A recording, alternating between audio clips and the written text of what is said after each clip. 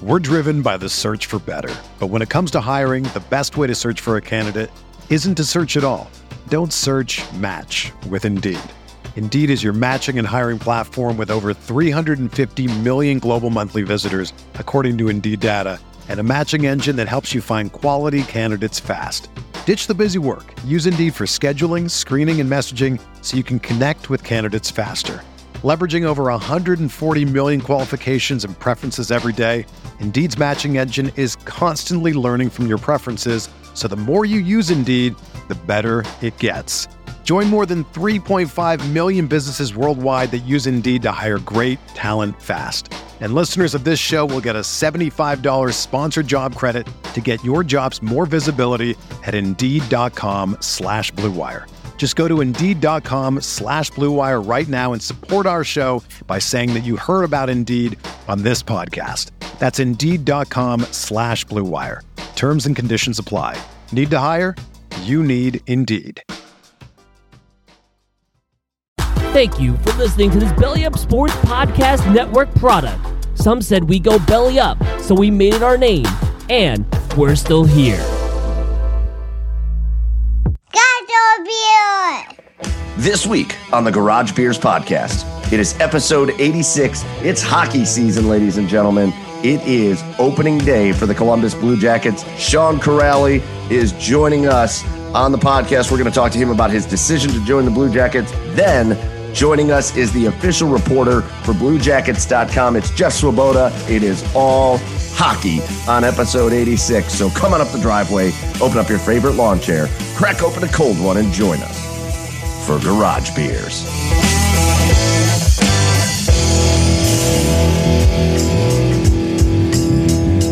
And welcome on in, everybody, to episode 86 of the Garage Beers Podcast. Go check us out online at all of our social medias at The Garage Beer on Twitter, Instagram, The Garage Beers Podcast on Facebook. Go follow our YouTube page and subscribe to it.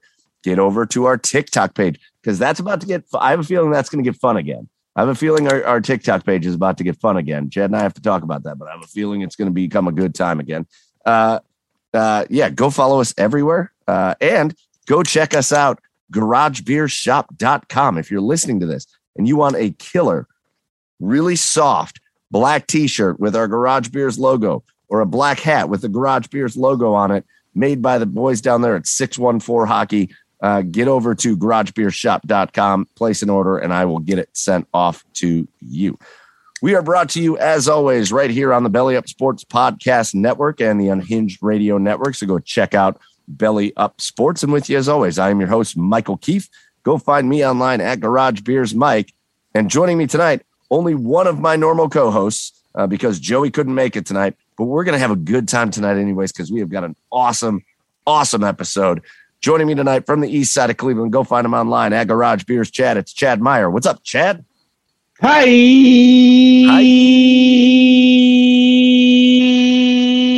I was hoping you'd give me like 2-part harmony there.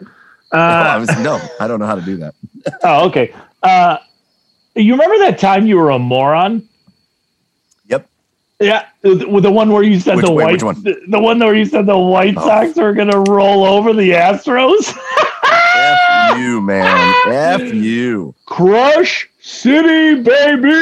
Astros moved on today, Mikey.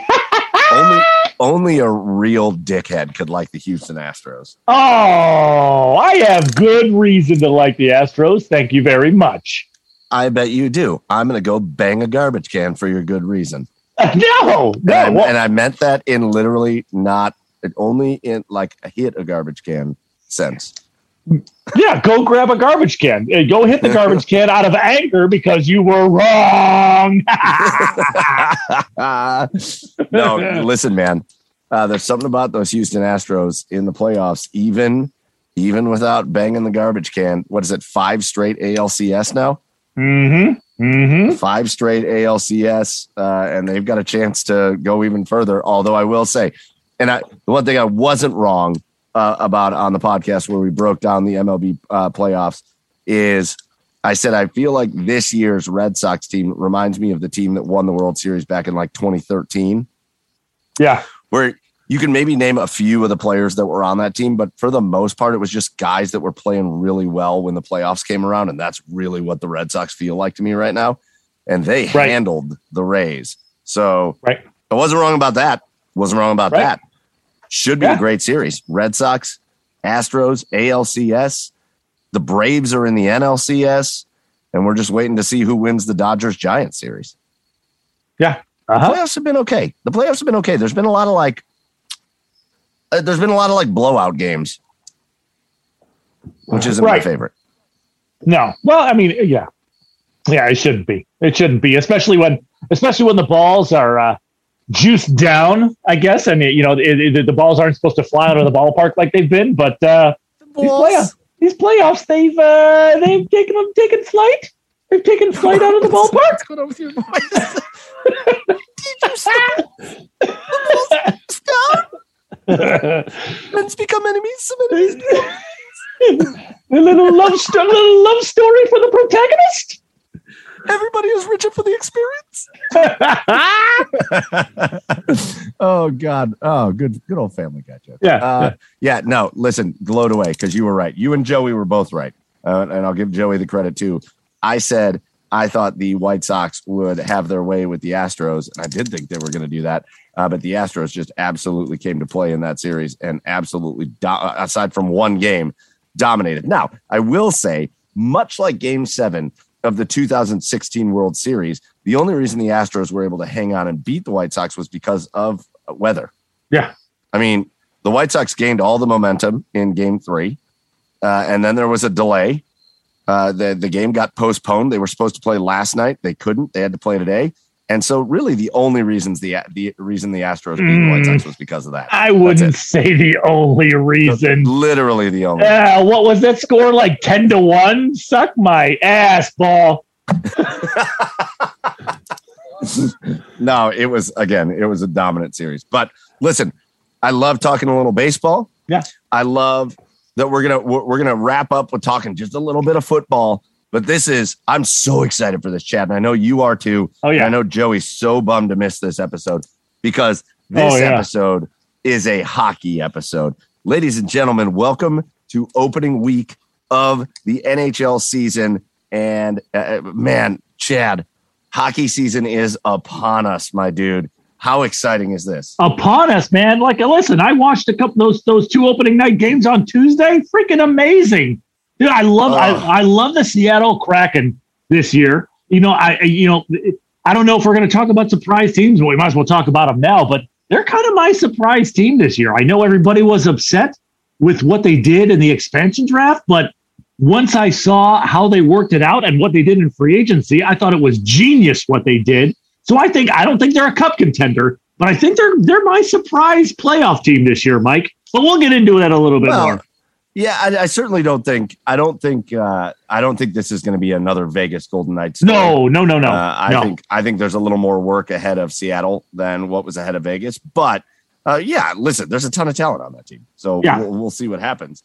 But if you're listening to this, this episode drops on Thursday, the 14th of October, which is opening day for the Columbus Blue Jackets, and we have got a killer episode. A double guest episode. A little bit later, we are going to talk to the official reporter for the Blue Jackets for BlueJackets.com, Jeff Svoboda. We're going to talk about everything he's seen in the offseason, his impression of the players, the way he thinks the team's going to play. We're really going to go in depth with Jeff. But before we get to that, and I'm going to send it right now, we have an amazing interview. One of the new Blue Jackets, one of the forwards on the team, a guy that grew up in the Columbus area and now is going to be lacing him up in front of the fifth line down in Nationwide Arena. We are so excited. We talked to Sean Kuraly about coming to Columbus, about how excited he is to be joining the team, and just all of his impressions. And we're going to send it to that interview right now. All right, and now we are really, really excited to be joined on this, our Blue Jackets kickoff extravaganza show. We're kicking it off with an incredible special guest.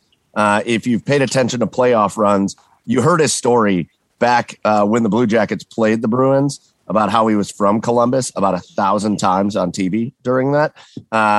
And he is back in his hometown, kid that grew up in Dublin, and now he is playing for the Blue Jackets as he signed in Columbus this offseason. We are very excited to be joined by Sean Kuraly. Sean, thank you for jumping on with us on the Garage Beers podcast.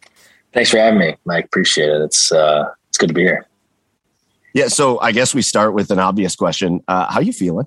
Because I've seen over and over and over again a video of you taking a nice little spear in the preseason. You feeling all right? Yes, I am. I'm totally fine. Yeah, no, it was a bit of a high. It got a little high in my face, but no, I'm fine. It just kind of scares you when you get a stick in the face. You're not sure if you're cut or anything, but luckily all is well. Thank you. I love just you're checking every part of your face, cheeks, teeth, nose. Exactly. Just being a normal. I love just being a normal guy. Like I'm like, if that happened to me, I'd still be on the ice. Days later, I'd just be laying there. Right. Or you would have got back up and hit the guy with your stick and been also fined. Yeah. Yeah, exactly. Exactly. And how do you? In like true hockey fashion, like you don't miss a shift. Yeah. Well, I actually sat in the box forever because it was a match penalty, and so you come out at a whistle, and I was sitting there for a long time. But anyway, no, it's all good. It's I'm glad the preseason games are behind us, and we're going to have regular season real action here shortly. Does that go through your head? Like, listen, because you guys are all competitors, right? Mm-hmm. So preseason, you can say it all you want, but like, once you lace the skates up and you're out there on the ice, you're out there to play. So does it go through your head like, listen, let's not do anything dumb. It's the preseason. Let's not do anything before the season starts. You are right though, in the fact that there's not a lot of we're all competitors, and you get out there and it's you say it's preseason, but there's a lot of stuff. 99% of you doing the same exact way. I mean, at least I'm trying to do the exact same stuff I would in the regular season. And I think most of the guys are too. So they're called preseason games, but we're all trying to get ready. Everyone wants to be ready when that puck drops for the first time for real. You don't want to be caught sleeping. And we're going to get into that in a second, man. But first I want to take it. Just how was your off season, man? What did you do? Did you do anything fun? Like I saw you're a big, anything big happen. But like I saw, like doing some research, I saw you're maybe a little bit of a golfer. How's the golf game this off season? Yeah, I played some golf. I'm at the age where all my friends are getting married, so I've got I had a bunch of weddings, a bunch of bachelor parties. So it was just kind of like some fun little get-togethers, a lot of stuff, a lot of get-togethers with some old college teammates, which was fun. And I played I played a decent amount of golf, I should say. It was. I probably, for as much as I play, I should be a better golfer, but I have fun with it. We have a good time. There's a good group, and all my friends, college teammates, and played a lot of golf with Jack Roslovic this summer, which was fun. So it's fun to get out there and play with your teammates. I wonder what. I grew up a baseball player, and it's very hard to transition from that to golf because the swing, you can't get away from the baseball swing, and it's awful on the golf course. How about the hockey swing? How does that transition over into the golf game? So I'm a lefty in hockey and a righty in golf. So for me, it's completely opposite. I'm swinging opposite ways, and I can't play all the time because sometimes it irritates my back a little bit, or something feels a little off. But I've tried to. It's been my excuse to swing easier and just try and not kill the ball. So swinging easy it's actually helped my game a little bit too. But it's the excuse to help keep my back a little bit more in line.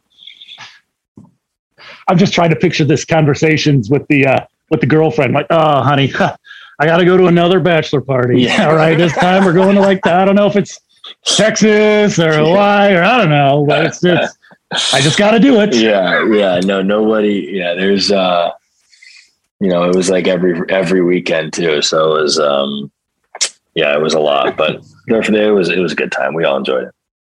Hey, listen, man, enjoy those years while they last, because then you turn into old dudes like me and Chad, and you get a wedding invite and you're like, Jesus, I got to go to a wedding. What am I going to do with these kids? Son of a bitch. So enjoy them while they're still fun and exciting. Yeah. Listen, you talked about playing golf with Jack Roslovic a little bit in the offseason. Did you know Jack coming in? Obviously, you guys' story about both being Columbus guys and now both of you playing for the hometown team. Did you guys know each other coming in? Did you know each other before your careers when you were coming up playing hockey? And how has that bond? How has that bond been as you guys have both joined the Blue Jackets? Right. So I played with Jack. The first time I really got to know Jack was I played with him at Miami for a year. I was a senior and he was a freshman. So that was kind of like our first kind of real teammate and really getting to know each other. He was Jack's a few years younger than me. He's in 96. I'm a 93. I think he's in that. Yeah. Anyway. So 3 or 4 years younger. So, I mean, we're growing up, but, never played on the same team or anything growing up here in Columbus. And he went and played for the development program. But I always kind of knew of him and knew he was a good player but never really got to know him, I think, until we played at Miami in 2015, 16. So it's been a while still. We've been friends for a few years through this whole thing. So it's been fun to be back on his team. And, that was a big part of me wanting to be in Columbus too, is have a guy like that I know and a guy like that I think is a hell of a player and hasn't reached his potential yet and can be even better than he's been. And I think, those are the kind of guys you want to be around, be on your team. Yeah. So, I mean, you were in that Blue Jackets development program. I mean, you were in the youth hockey teams in Columbus growing up, man, and so I guess, my next question for you is just a two-parter. I talked about what you did in the offseason a little bit. Going into this offseason, was Columbus an option? Were you surprised at the call with Jarmo? What was that process like? And my second part of that question is, I know you said you've always wanted to play in Columbus. Has there been a moment yet where you put on that Jackets jersey and you looked in the mirror and went, it's fucking crazy? Yeah. Well, the first part is, yes, I always did want to play here. I didn't know when or how or when it was going to work out. So much of this free agency is, it's all about timing and what a team needs and what they have space for with the cap, the salary cap, and what players they have coming up. If they've got someone like you, and it's just, there's so many intangibles that, yeah, I was always loving and hoping to come back home and play for the Jackets, but I wasn't sure if it was going to work out. You just never know. So, and I didn't know until, basically till I got pen to paper that it was going to be for real, but I knew it was a team that was possibly going to have interest and that I was going to give the first look to for sure. So I was excited about that. And you just, like I said, you never know if it's for sure going to happen. So once you sign the papers, you feel pretty good about it. So that was awesome. I'm excited to be back. And I've been wearing, I played for Boston for the last 4 or 5 years. So I've been wearing different colors. I see the first thing is you just kind of look around and you're yeah, I'm the team in blue now. I'm wearing a certain color for so many years. I looked out there and and you kind of look down at your own jersey and you're like, okay, I've been wearing blue. That was the first kind of thing where I was like, no, that's a little bit different. But you put on that jersey, and I put on that jersey when I was young playing AAA a lot. So it's kind of, there's parts of it. And even Jack was saying to me today, isn't it crazy? We're practicing at the Ice House, which is the practice rink attached. And we grew up practicing there. We're in an NHL practice at the same rink that we were at growing up. So it's kind of come around, which is awesome. And part of it, makes you feel at home and a little bit more comfortable, which I think is fun and hopefully, can help and make you feel like you're at home and in familiar surroundings. Part of the reason I feel so lucky to do our show and so lucky to have guests like you on is because when you just talk about sports, read about sports, listen about sports, whatever, teams and athletes are all just presented as like a business, and that's fine because it's a big business. But like to hear you talk about you and Jack just at the place where you grew up practicing, just knowing that you guys just still have those moments. It isn't all about the contract. It isn't all about the, all the news and the stuff. It's like you still have that moment of like, holy shit, this is awesome. We are playing where we used to practice. Like that's super cool that you guys still have that conversation. Now, go ahead, Chet. Oh, I was going to say now, okay. So now going into it, did Lars or Yarmo sit down with you right away, talk to you about your role, or is it still something you guys are just trying to figure out? Or is it, I mean, I know you have one here in this preseason. I know, where you were playing in the preseason, but initially did they give you an idea of what they were looking for? Yeah, I think definitely Lars has been really good at communicating what he wants from us and, how he wants us to play, kind of a team identity and stuff. But I think kind of what most coaches would say is you kind of dictate where you're going to play and how you perform and stuff. But I know my strengths at this point. I know what they're, how they're, they want me to play to my strengths, of course, and play to your strengths. And, so much of the lineup and where you play in the lineup kind of depends on other people and other things and whatever. So I think it's more about just playing to my strengths, seeing what, on every certain night, what I can do to help the team win. I think that's kind of my role. And I think where I do best is just focusing on those simple, small things, help the team win and letting the rest take care of itself. So you come from an organization, you played for Boston pretty much your entire professional career. You came up with them, you've played with them your entire career in the NHL. That's an organization that is, they're one of those organizations that it's at the start of the season, it's Stanley Cup. You envision the Stanley Cup getting hoisted in Boston, and that's what you're playing for. And it's like that single vision. Here in Columbus, you grew up a Blue Jackets guy. Here in Columbus, there's been more recent success, as you know, especially from like you growing up as a kid and what you were used to. But there's been more recent success, but obviously it's still a team trying to find its way so that it can turn into one of those franchises that you're able to have those expectations. What's it like going from a team like the Bruins, and like, what do you bring from your time at the Bruins to Columbus to kind of help mold that transformation of a franchise? Well, first of all, I'd say that I've seen the direction of this franchise the past few years, and I watched closely. I've been watching this team play since day one, really. And I've always been watching. I've always been following closely. And over the past few years, I think you can see a difference in this team and the product on the ice and what it's been. And I've played against them. We played against them in that playoff series. And that's something that I think matters as an opposing player. You play against a team and you're like, this team is for real. And we've obviously, the team has moved on from some of those pieces, but there's some of those pieces are still here. And, the trend of this organization, I think, is headed in the right direction. That was a big piece of wanting to be here and believing in what could be in Columbus. I think was a huge part of it. If I didn't think we could be at the top of the NHL at some point, I don't think I would have considered it. But you come from Boston, and I was super lucky to play with, I don't know how many, but a few Hall of Fame players for sure. And you're in the locker room with them every day, and you just try and take little pieces. I'm not any of those guys. I'm different, and I'm not going to try and be any of those guys. They're the Bergerons, the Charas, or Krejci and Marchand, and possibly, I mean, the list goes on. I'm leaving some out of that, but right.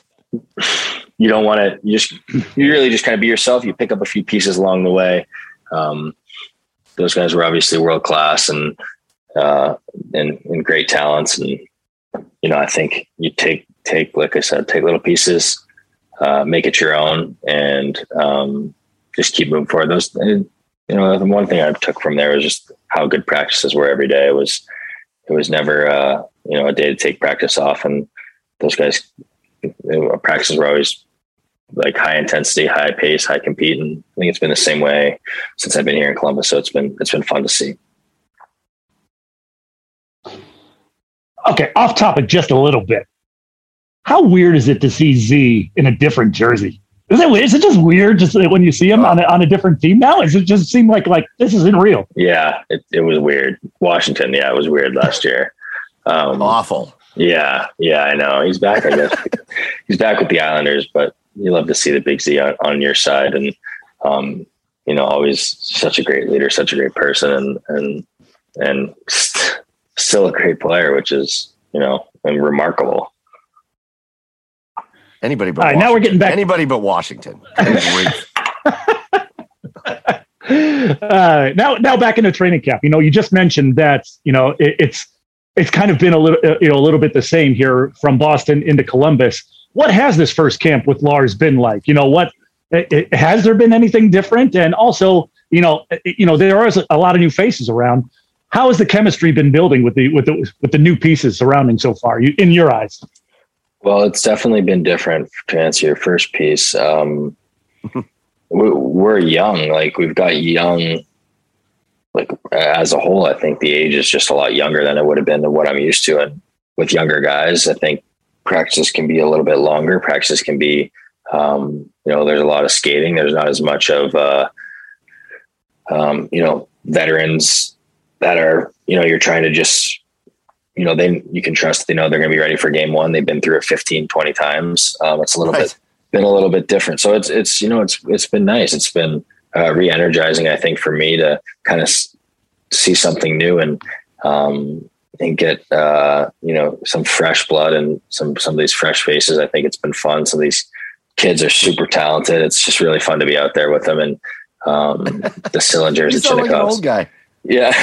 some of these kids out here. Yeah. Well, yeah, I know. I guess, and I'm 28, and I asked one of the days on the ice, I was with Cylinder. I wasn't familiar with everyone in the organization. I asked him how old he was, and he said 18. I'm like, okay, I'm 10 years older than you. So now I am an older guy. But yeah. Did you graduate high school? Like, what is that? Yeah. Right. Yeah. Did you graduate high school? In the meantime, he's over there like, who's this older guy talking? Yeah, God, this guy's old. Yeah. Oh man. Coach? Yeah. Yeah.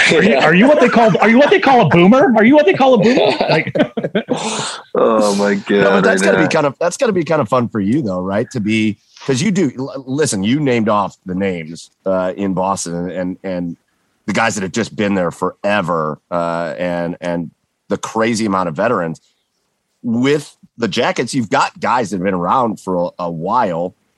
You do have veterans on the team, but you certainly are coming in as a bit of a veteran presence for the team. What's that role? That's got to be a totally different role for you, coming into the Jackets. What's that been like? Yeah, there's definitely differences. And I think as a player, and you're always looking to grow and take on more responsibility and, play to your potential. And, if there's, you kind of look around the room and you just, we're excited about obviously some of those pieces. There's some good veterans in that room, and you just try and be yourself and don't try and change too much, and add where you can, and just kind of make the reads as you go. But yeah, it's fun. The new roles and new spot in a locker room are always fun things to get used to and exciting, and something that I think can anything you're doing for the first time is exciting. All right, so we got to ask you the pandering to the fans question, because that's the fun question. You're coming back. You're coming to the fifth line, and the Jackets. They've developed just an incredible fan base in Columbus, a passionate fan base. So, and you were part of it. So, what's it going to be like for you to step out there opening night, going out in front of the fifth line in Nationwide Arena? Have you started thinking what those feelings are going to be like for you? Yeah, I've thought about it a few times. Just really exciting. I've said I was legitimately the kid sitting there watching opening night and in awe, and these guys were my heroes. So it's going to be awesome. It's going to be fun. I'm super excited about it. I can't wait to see. I've said it a few times, but this is the city I want to play for. These are the fans I want to play for. This is the place I want to be. So, you kind of look around, you take it in on night one, and then you realize, for everyone's sake, the best thing I can do is focus on my job. And that's what I'm looking forward to, is going to do my job and play hockey. And that's what I love to do. So, I'm going to enjoy it for a split second, take a quick mental photograph, and then I'm going to be ready to play.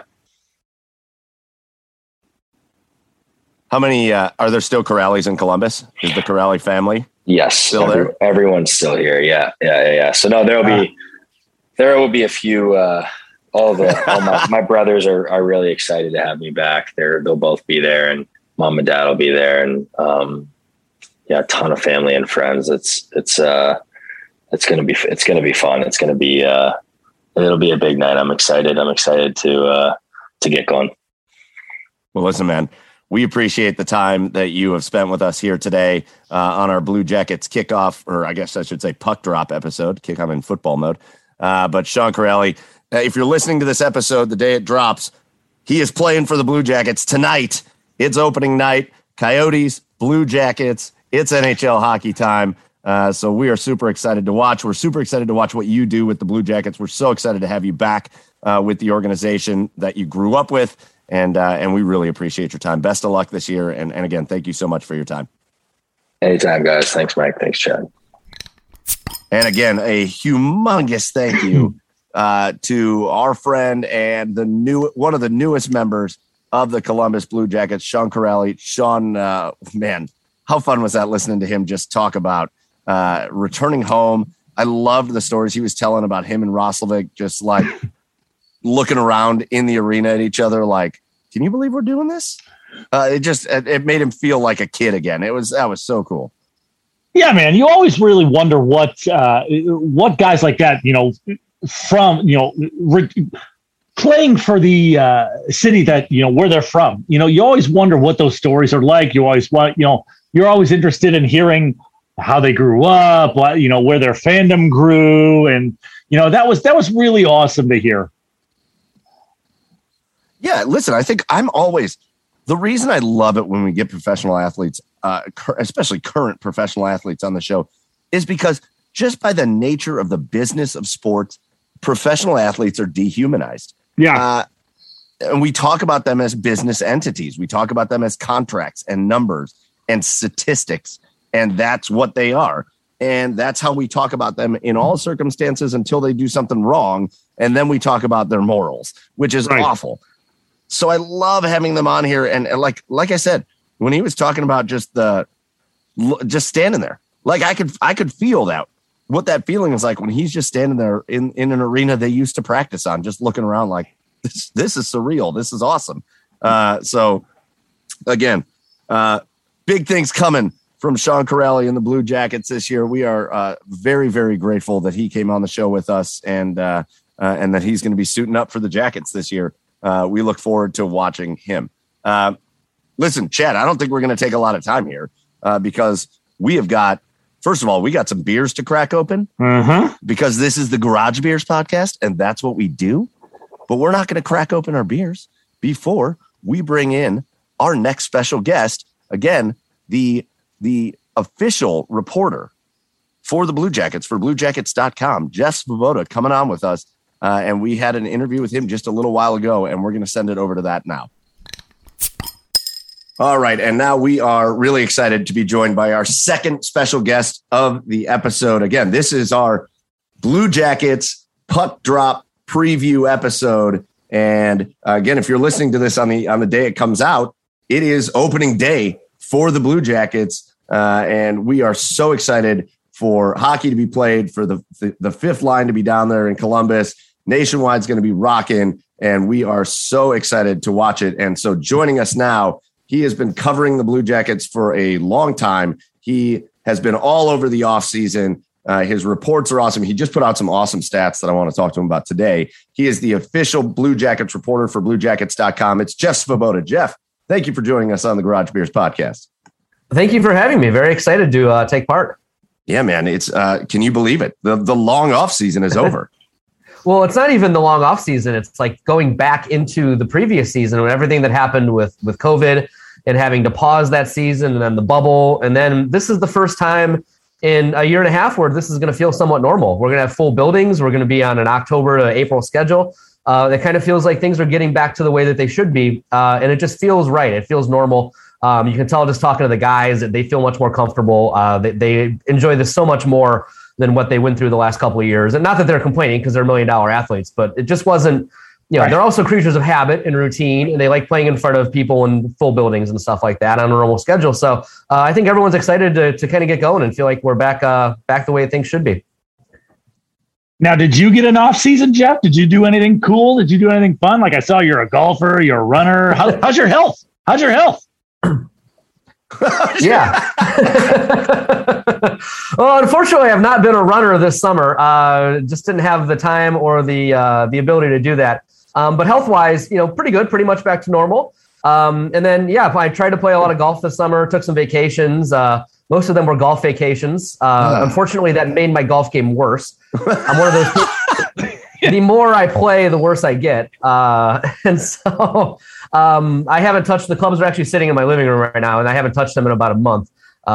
So that's pretty much where things stand right now with my golf game. But, it was fun. Yeah, I mean, you do get a little bit of a summer, especially July, August. Got a chance to chill out a little bit, but now we're ready to go, ready to get back into this. Well, the way things work, you've done your golf trips. And it made your golf game worse. So now that you haven't touched your clubs in about a month, you should go play. You're probably going to be phenomenal. That actually is probably true. And I'll have to look at the schedule. A couple of years ago when we were down in Florida, and then 2019, I think that would have been December 2019, Dave Metzold and I we were down in Florida playing the Panthers, and we had a Saturday morning off before the game. And we found the nearest golf course and went and played 18 on that Saturday morning before the Jackets game. So, maybe that'll happen again this year. We'll have to check and see where the road will take us, but we try to sneak in a golf trip or maybe even a top golf trip if we get the opportunity somewhere along the line. Ooh, yeah. I just did the did the top golf, the Cleveland top golf. Yeah. That was at Progressive Field. That would have been awesome. It was so cool. Oh, Jeff, don't be fooled. You're sitting here with a legend now, and it's something he's going to brag about for the rest of his life. Someone here on this podcast right now in this interview put a 9-iron into the bleachers in left field in the intimate ballpark that is the Cleveland Indians. Well, excuse me, now Guardians ballpark. Yes. That's right. I thought you were going to say something like he hit a hole-in-one this summer or something, and it was not that. No, not even close. I don't think. I think maybe the closest I've ever come to a hole-in-one is landing somewhere near the green. But this is going to be something he's going to hang his hat on for the rest of his life.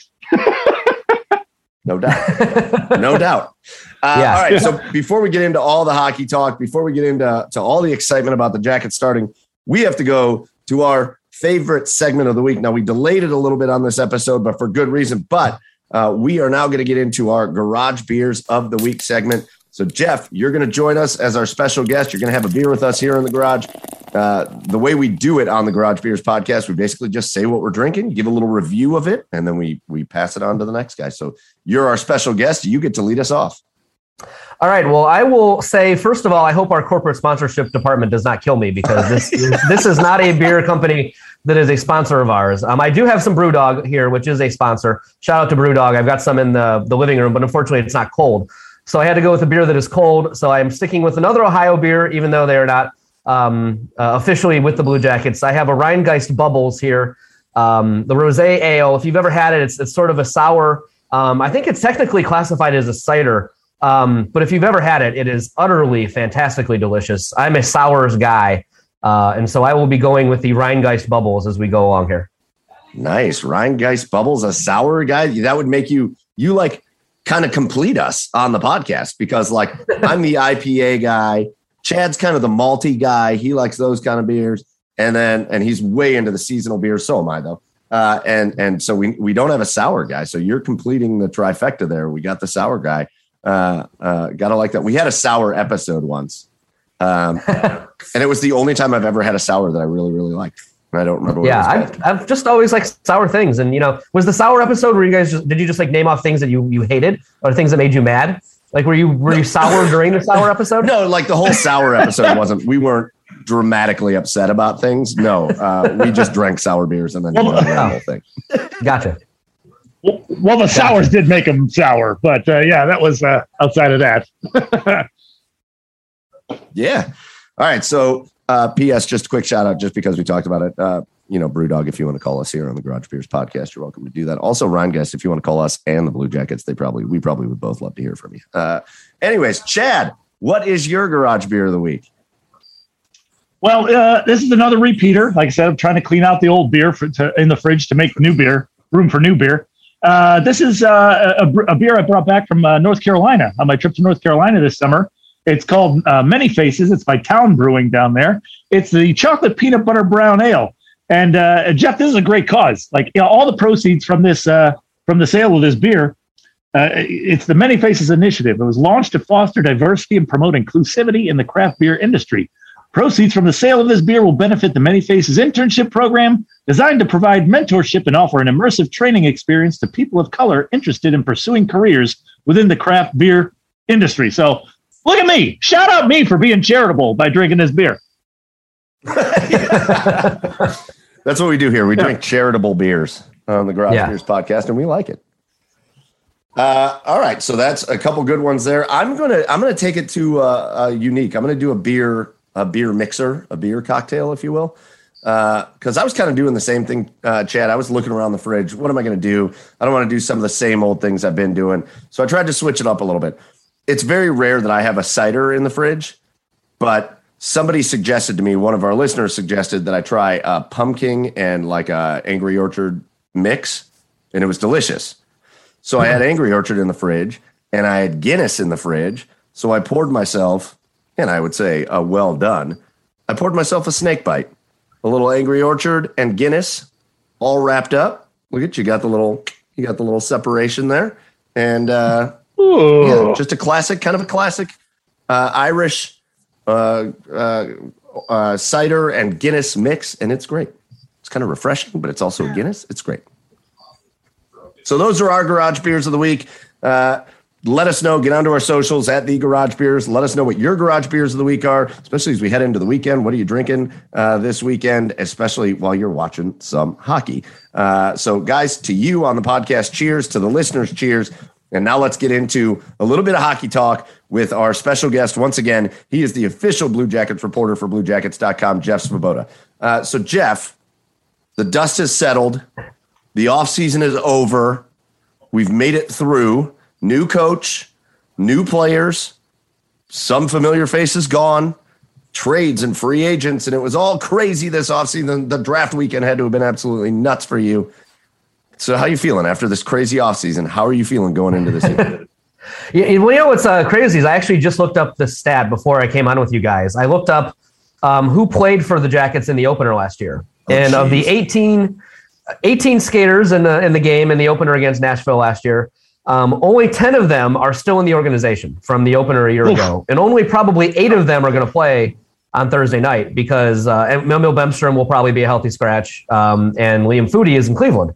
So only 8 guys will be back from last year's opener to now, and that's in a 10-month span. So that just goes to show you how crazy, how topsy-turvy things have been in Blue Jackets land over the last, I guess you could say, 6 to 12 months. So it's been a very big change. Obviously, very new vibes, very different vibes. But I think it feels like a fresh start. The sense I've gotten from the team so far this camp, and you haven't lost a game yet, so everybody's probably going to be feeling good. But there is a good vibe. There is a sense that they like each other.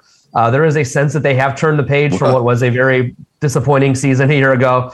There is a sense with a new head coach, new captains, which were announced here, just a lot of new faces, a lot of new players. Heck, they even have a new locker room.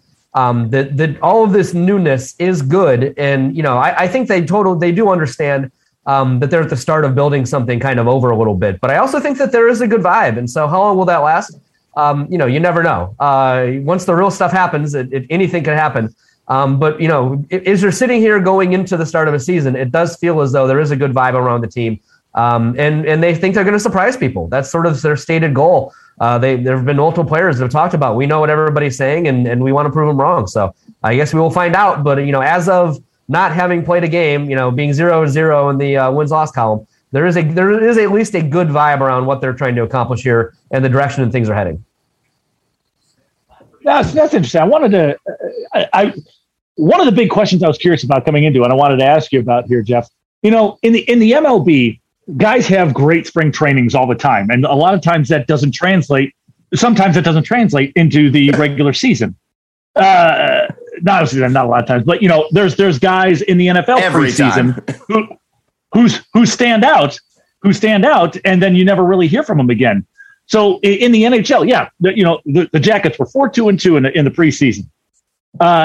My question is, how much of that can someone take into the regular season? Like, what are the positives that you can take away from that preseason that would tend to translate and carry over well into the regular season? And what are some things that are kind of like, all right, we'll just have to wait and see. Like, that was good that it happened in the preseason, but wait and see it and see if it translates. Yeah, and that is a great question. I do remember, I think 2015 when I think it was Brandon Saad, Nick Foligno, and who was the other guy? Was it Wenberg or whatever line it was that after they acquired Brandon Saad was like incredible in the preseason, and then basically never played together in the regular season. Someone got hurt. The season was a bust from the beginning, and all that preseason hype that everybody had talked about was all for naught. And so it does feel like anything that happens in the preseason you take with a grain of salt, and you really don't know if it will transfer over. But one thing that, just talking to Zach Werenski today, and he talked about, obviously it is the preseason, say what you will about it. But they did feel like they played the way that they have to play. They felt like they got a lot out of it. They sort of established a playing style. They've changed up things a little bit schematically, not a ton because it's hockey and you can't really do a ton different. But they are changing a couple things with the way that they're trying to play. And I think they felt good about that. I think they felt good about the power play, which they should have because it was really good. That'll be another thing that once they get into the regular season, teams will scout it. Teams will try to take certain things away. But at the end of the day, you look at the personnel and you think, this should be able to be a good power play. I think adding Jake Voracek just completely changes the dynamic of that unit. And so you've got the people in places that you would think that would continue over to the regular season. But that's, again, you just don't know until these things happen. And so I will take a little bit of a wait and see thing. I think they built the way that they had to build, but it will really just come down to, once the ammunition is live, you really just don't know how that's all going to translate over, I would say. But, for as much as they could get out of the preseason, I think they did get some encouraging signs. Like I said, power play, there does seem to be some chemistry with Patrick Laine and Jake Voracek, which is one of the biggest things this team needed. Patty looks like a different player from a year ago. You see like guys like Oliver Bjorkstrand scoring in the preseason. That's a good sign. So there are good signs there, but you really just don't know until game one happens. So you brought something up that I think is, I don't know that people are going to think about it a lot, but you brought up like good vibes, right? You brought up good vibes in the locker room. They like each other. They're having a good time. They're gelling pretty well. They're all going through, I think the coaching change and having the new coach and new, I don't know how new systems are going to be, but there's going to be some new things involved with a new coach. They're all kind of going through the same thing. If you look back at last year, there weren't that many good vibes. It wasn't good vibes. There were a lot of great players, a lot of fan favorite players, but you had the Pierre-Luc Dubois situation that went down right at the beginning of the season. Boom, trade right at the beginning. No time to get used to your new teammates. You had, not that I would say, I don't want to make this sound like I was saying Seth Jones was like an issue throughout the season, but everybody kind of knew what was going to happen with Seth Jones, and that hangs over a team whether you think about it or not.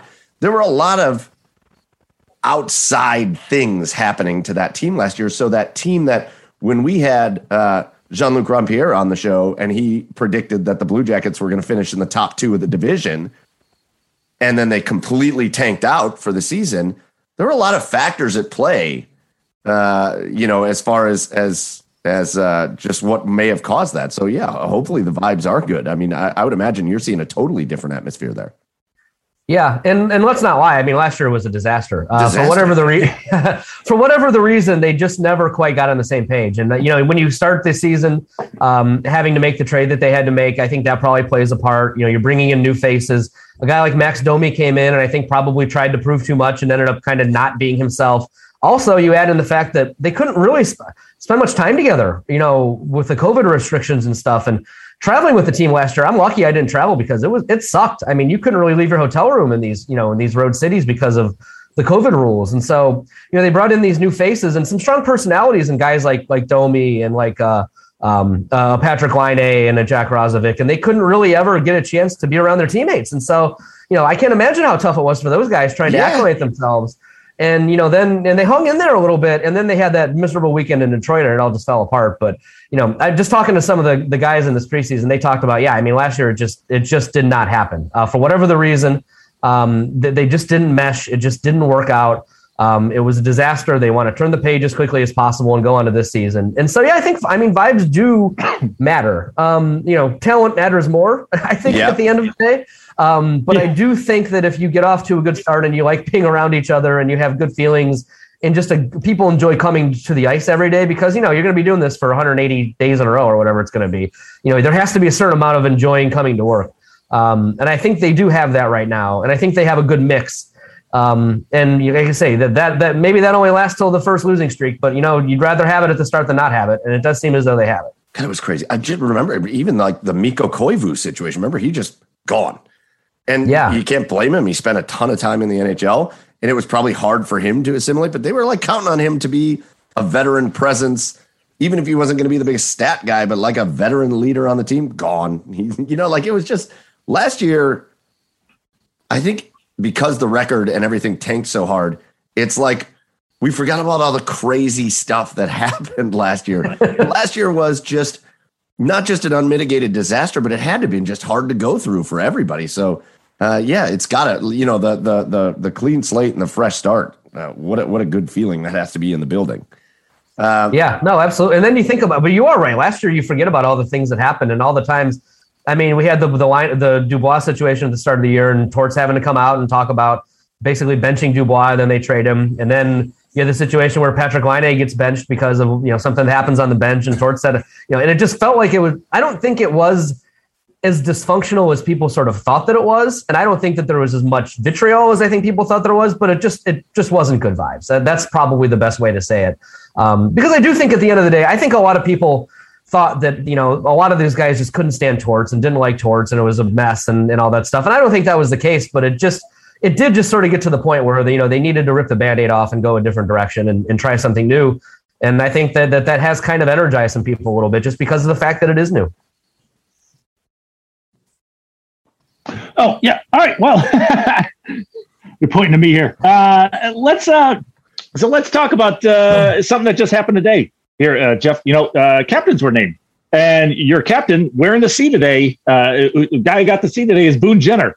What kind of guy is he, in the locker room? He's been here for quite a while. Talk about that. Like what went into that decision? What does he bring to the team that the guys really wanted, or that the guys are loving it, that he has the C on his sweater?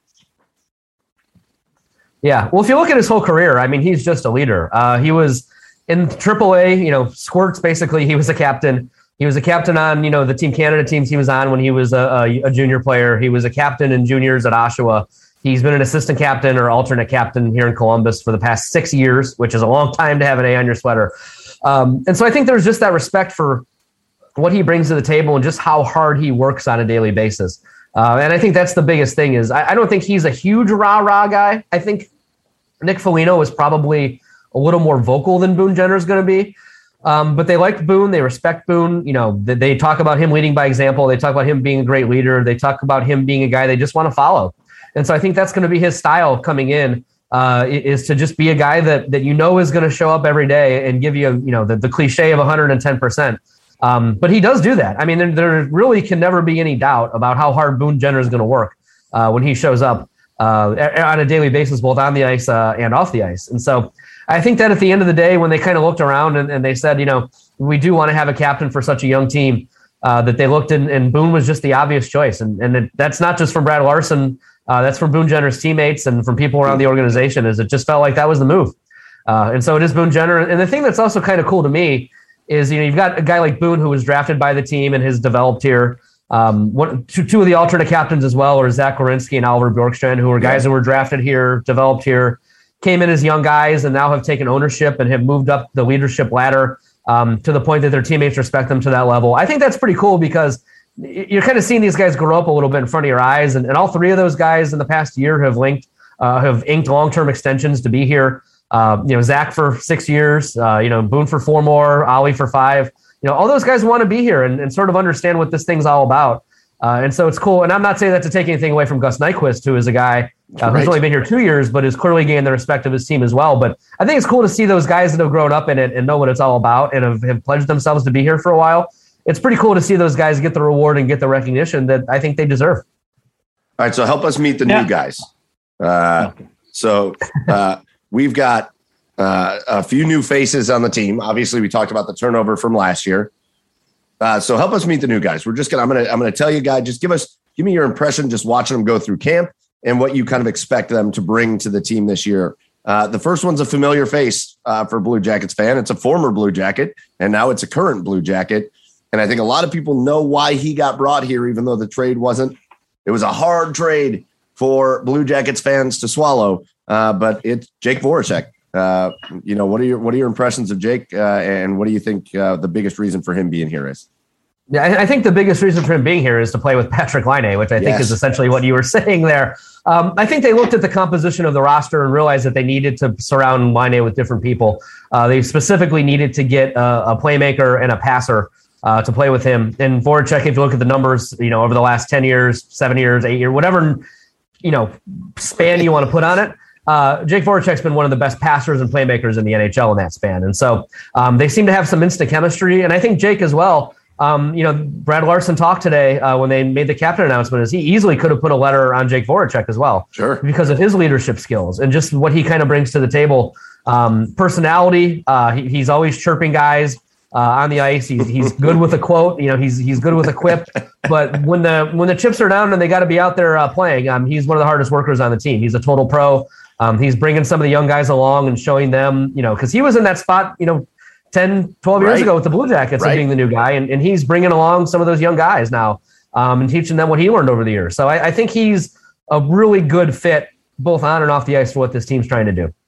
All right, let's talk about one of our next new guys. Our other guest on the show here tonight, a Columbus guy and somebody that's very excited to be here, but another guy that's kind of thrust into a veteran role, a guy that came from one of the most veteran teams in the league in Boston, and now he's thrust into a veteran role here in Columbus. That's Sean Kuraly. What are your impressions of him, and how are you feeling about him?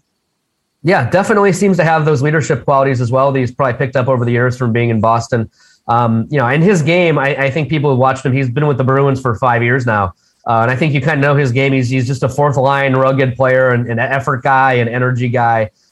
He's not going to score a ton of goals.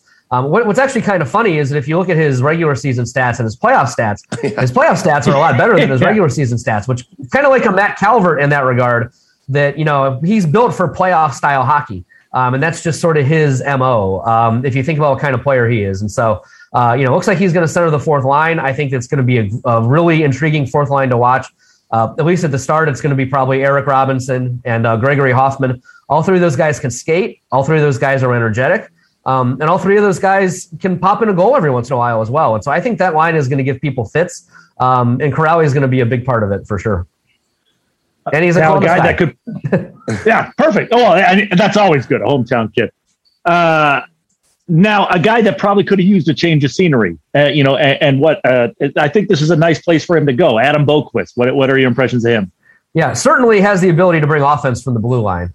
We've seen some passes he's made in these early season, or these preseason games. Like, okay, that was, getting the puck up the ice, getting it quickly, setting up guys to be dangerous in the offensive zone. He has that ability. I've heard some people kind of say he's almost a forward playing defense, which is fun. The other side of that is, you do have to play defense at the end of the day. It's in the name of the position.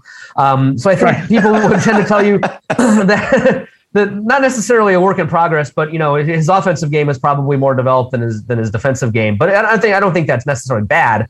It's just something he's going to have to keep getting better at as he goes. But you can see the skill, you can see the creativity, and he's going to be a guy who's going to run the second power play unit. And I think he's a guy that they really think is going to be able to be a really high level top four offensive style defenseman here for the time going forward. And he's only 21 years old, so he's just going to keep getting better. I don't think you see the best out of defensemen generally until they hit that 23, 24, 25 age range. So there's still a lot of room for him to grow, and I think it's going to start here now with the Blue Jackets for him.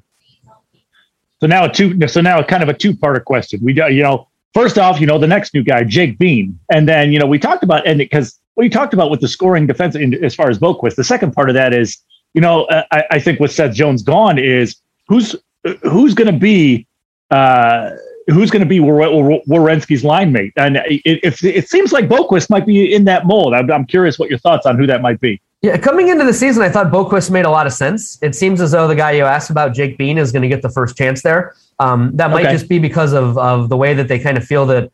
I think Bean's a little bit more of a two-way guy. I think he can bring some offense, but he's described himself as a two-way defenseman to me. That kind of feels like that's sort of his game. And so maybe he fits better with a guy like Z that's a little more offensive.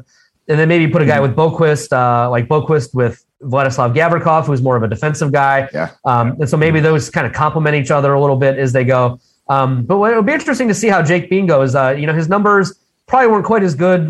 He played with Carolina a season ago, maybe not quite as good as Boquist were in Chicago.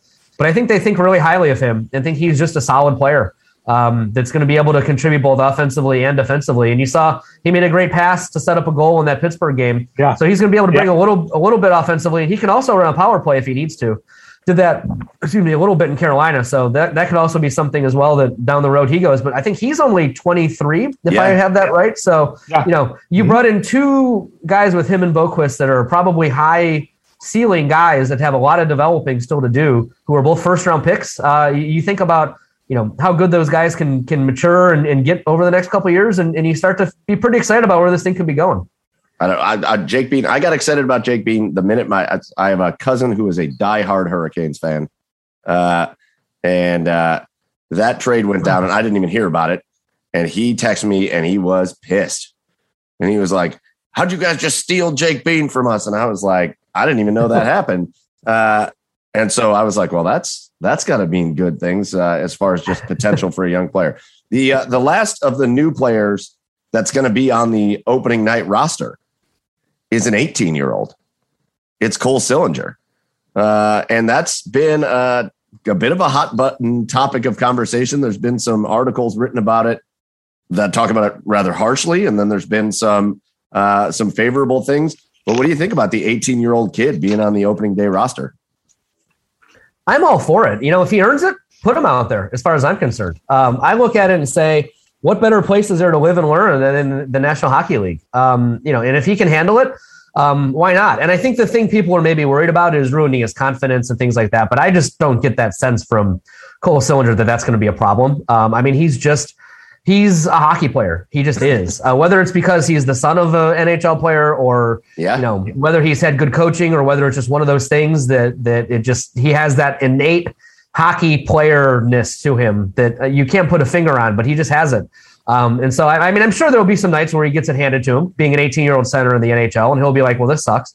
But I don't get the sense that that's going to ruin him. Like, I don't get the sense he's going to be like, oh my God, I'm not worthy of this or whatever. Like, I just get the sense he feels like he belongs and he preps and prepares like he belongs and he has the vibe that he belongs. And so, just is in good places, knows how to play the game, has an innate hockey sense. The list of 18-year-olds that have come in and really done incredible things in the NHL is not very long. No. So, I would sort of temper my expectations a little bit as far as that goes. But I do think that, if he can handle it, and all indications are he probably can, let's go with it and at least start him here and see how it goes. And if he's overwhelmed, 10 games into the season, you've got Cleveland if you want to. You've got the WHL if you want to do that as well. You've got a lot of options with this guy. But why not at least start him here and see how he handles it and see how he does? Put him in the deep end and you'll probably know, 5 to 10 games into the season if it's too rich for him and he needs some more development, or if he's a guy that's going to have some ups and downs but can hang. And so I say give it a whirl. The coaching staff and the front office is a lot smarter than I am, and they think he can handle it. So I say let's go for it and kind of see where it goes and let it develop from there. Yeah, why not? You're only going to learn when the best way to learn is getting thrown out there, man. So, all right. So moving on, Jeff, let's talk about the goaltenders. Last year wasn't the best year defensively, but also the goaltenders didn't quite live up to the expectations. Now, the defense in front of them, played a part in that, but they did not quite live up to, the billing here. And going into this offseason, many of us expected either one or the other not to be here, Jonas or Elvis. What do you expect out of them this year? What's the expectations going in for these goaltenders? It will be interesting to watch because if you looked at their career over the years, they started last year splitting starts, and neither of them, I think, probably played their best. And I think that's kind of I think they're both goalies that want to be the man. They want to be the guy that runs with it. And you look at 2 years ago, Korpisalo was at his best when he just got to start every game and got a chance to run with it. And Elvis was at his best both last year and the year before when, Corpy was hurt and Elvis just had to go with it. And I think both of those guys are kind of in that mold, and they both want to be the number one guy. So it's going to be interesting to see how they handle it. Do they split it at the start of the year and then eventually let a guy run with it? Or do they pick one at the start of the year and just say you're running with it until we have a reason not to? Or how do they do it? It will be really interesting to watch. And you hate to kind of say that one guy might end up being a backup because I think they both have earned their stripes a little bit and earned those opportunities to get a chance to run with it. But at the end of the day, the reality is what it is. I think they both understand there's really only one, you can only play one goalie at a time. And so it'll be very interesting to see how they handle it. But I think they're both really good goalies, and I think they both have the ability to do it. And my just gut sense, and I've written this and I've said this in other places, is my gut sense is just that Elvis kind of takes it and runs with it. I just have, from everything from him signing the contract to just him understanding the league now, and having the experience that he's gained over the last couple of years, and just his personality and his drive and everything about him, it just feels like this is his time to take off. And I could end up being dead wrong with that, but that's just my gut feeling with everything. And I hate to say that I don't want that to come off as a slight on Corpy, because I love, another guy with a great personality and a great goalie who has done a lot for this organization. But just my gut is that Elvis just kind of takes it and runs with it. And I'm not rooting against Corpy, and maybe it ends up being Corpy that does it, but that's just sort of my vibe and my feeling of how things are going to go. But it will be interesting to watch and interesting to see because, like I say, they both want to play. They both want to be the guy. And that's just, unless one of them gets hurt, that's just going to be really hard to do. I got a follow up to that. How much does that? Because last year they were pretty much alternating games. Corpy would start one game, Elvis would start the next. How much can that affect a goaltender's mentality and rhythm? And it affects the guys in front of them too, knowing who they've got behind them. How much can not picking a guy and just running with them, affect the team? Yeah. Well, we've seen it happen more in the NHL these days than ever before. It used to be, most teams had a guy that started 60, 65 games. Right. Heck, Martini started 77 for the Blue Jackets one year. And we saw it when Bob was here. You'd pencil him in, he'd start between 60 and 65 games a season. And then whoever the backup was, you basically get the second game of back-to-backs. And so, we saw that here for a long time, but now there are more organizations and more teams that do tend to go the tandem route and say, we're going to try to split it, whether it be 50, 30, 40, 40, however they want to do it. You don't want to tire out a goalie and have him run out of steam by the end of the year. And so I think we've seen teams that have started to do that. But I think both of these guys want to be the man. And I think every goalie wants to be the man, if we're being honest. But some goalies probably handle the alternation better than others. And if you look at the proof in the pudding, both Corpy and Elvis seem to be guys that are better when they can stack those starts on top of one another. And so, and they're both great guys. They love working with each other. They love working with Manny Legacy. I don't think there's any antagonism there or any sort of bitterness or anything like that. But they're just guys that may just be suited better to having that run of starts. And so that is something that the Blue Jackets I think they've got to figure out here and decide what they want to do somewhat quickly, just so the guys know and just, kind of make a plan and stick with it and run with it, because I think that probably suits both of those guys better, to be honest with you. One thing that I think is cool and that I respect between both of them, between Elvis and Jonas, is Elvis is more vocal for sure. But they both make it pretty clear, they want to be the starting goalie. They want to start as many games as they will be allowed to start. But it hasn't turned into a contentious thing. It's not it hasn't turned into this rift between them either. They are both good teammates. They don't talk smack about each other. They celebrate each other when there's things to celebrate. It's a cool relationship, even knowing that both of them would like the other one to play as little as possible. And that's a really hard thing to do at the end of the day. It really is. And so I commend them for that. And I think it's because they do like each other. And I think they have a lot of respect for Manny and how Manny manages that situation. The most fun thing to do covering the Blue Jackets is to watch the goalie practice with Manny, Corpy, and Elvis, because they're always they're always chirping each other. They're always encouraging each other. Manny is always talking smack. Anytime Manny scores a goal, he celebrates like he's won the Stanley Cup. And one of those guys. But there is very clearly a camaraderie there that is pretty cool. And I think one thing that also happens as well, I think everybody tends to love Elvis. I mean, media members love Elvis because he's going to fill up your notebook. Fans love Elvis because he's the more outwardly emotional guy.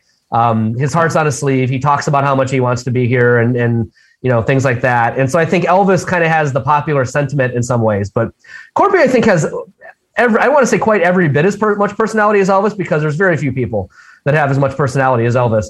But Corpy is a very well-liked and respected and honestly beloved member of that locker room. He has a great personality. It's Finnish, so it's very reserved and it's very dry, a dry humor. But he is a very well-liked, well-respected a guy in that room. And I think they and they know how much work he's put in over the years, being a backup for as long as he was. The guys do love him. And I think he has a lot of personality that just doesn't come out in the media and in public just because he's a little bit more reserved and frankly, he's Finnish. And that's just sort of their personality.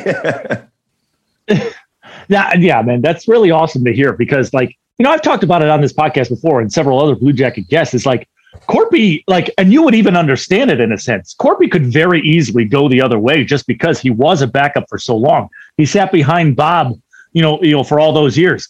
And, and I talked about it before. He wasn't even the number one when he was in Cleveland, Jeff. He sat behind Anton Forsberg. Right. So he could have very easily went that way. So it's really awesome to hear about that. Okay. So a couple more quick questions. Obviously, brand new coach. And so you've been watching practice. You've been talking to him, Brad Larson. You've been seeing how he runs things. Obviously, you saw how things were run under Torts. So just kind of your impressions now that we're done with camp, now that we're heading into the season.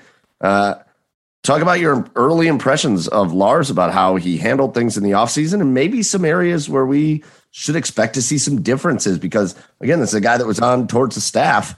And so maybe we shouldn't be expecting huge, tremendous, crazy differences, but where are some areas that you feel like things are going to be different?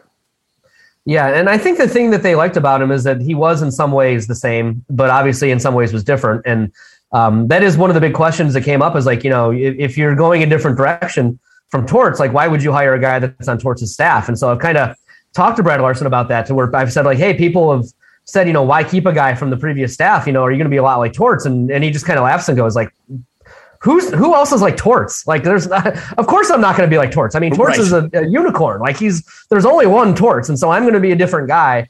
But I think they do like the accountability and the culture that they had established over the years under Torts. I mean, last year, and they really had established, a winning culture in this organization for a consistent amount of time that frankly had really never been there consistently over more than, they'd have a playoff run and then it would fall apart. So to make the playoffs 4 straight years and kind of build the way they did under Torts, it never ended as deep in the playoffs as they wanted it to.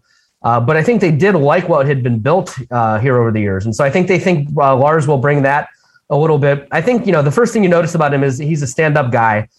He's a look you in the eye guy. He has a presence about him. He's a straight shooter. He's very honest, but he understands people.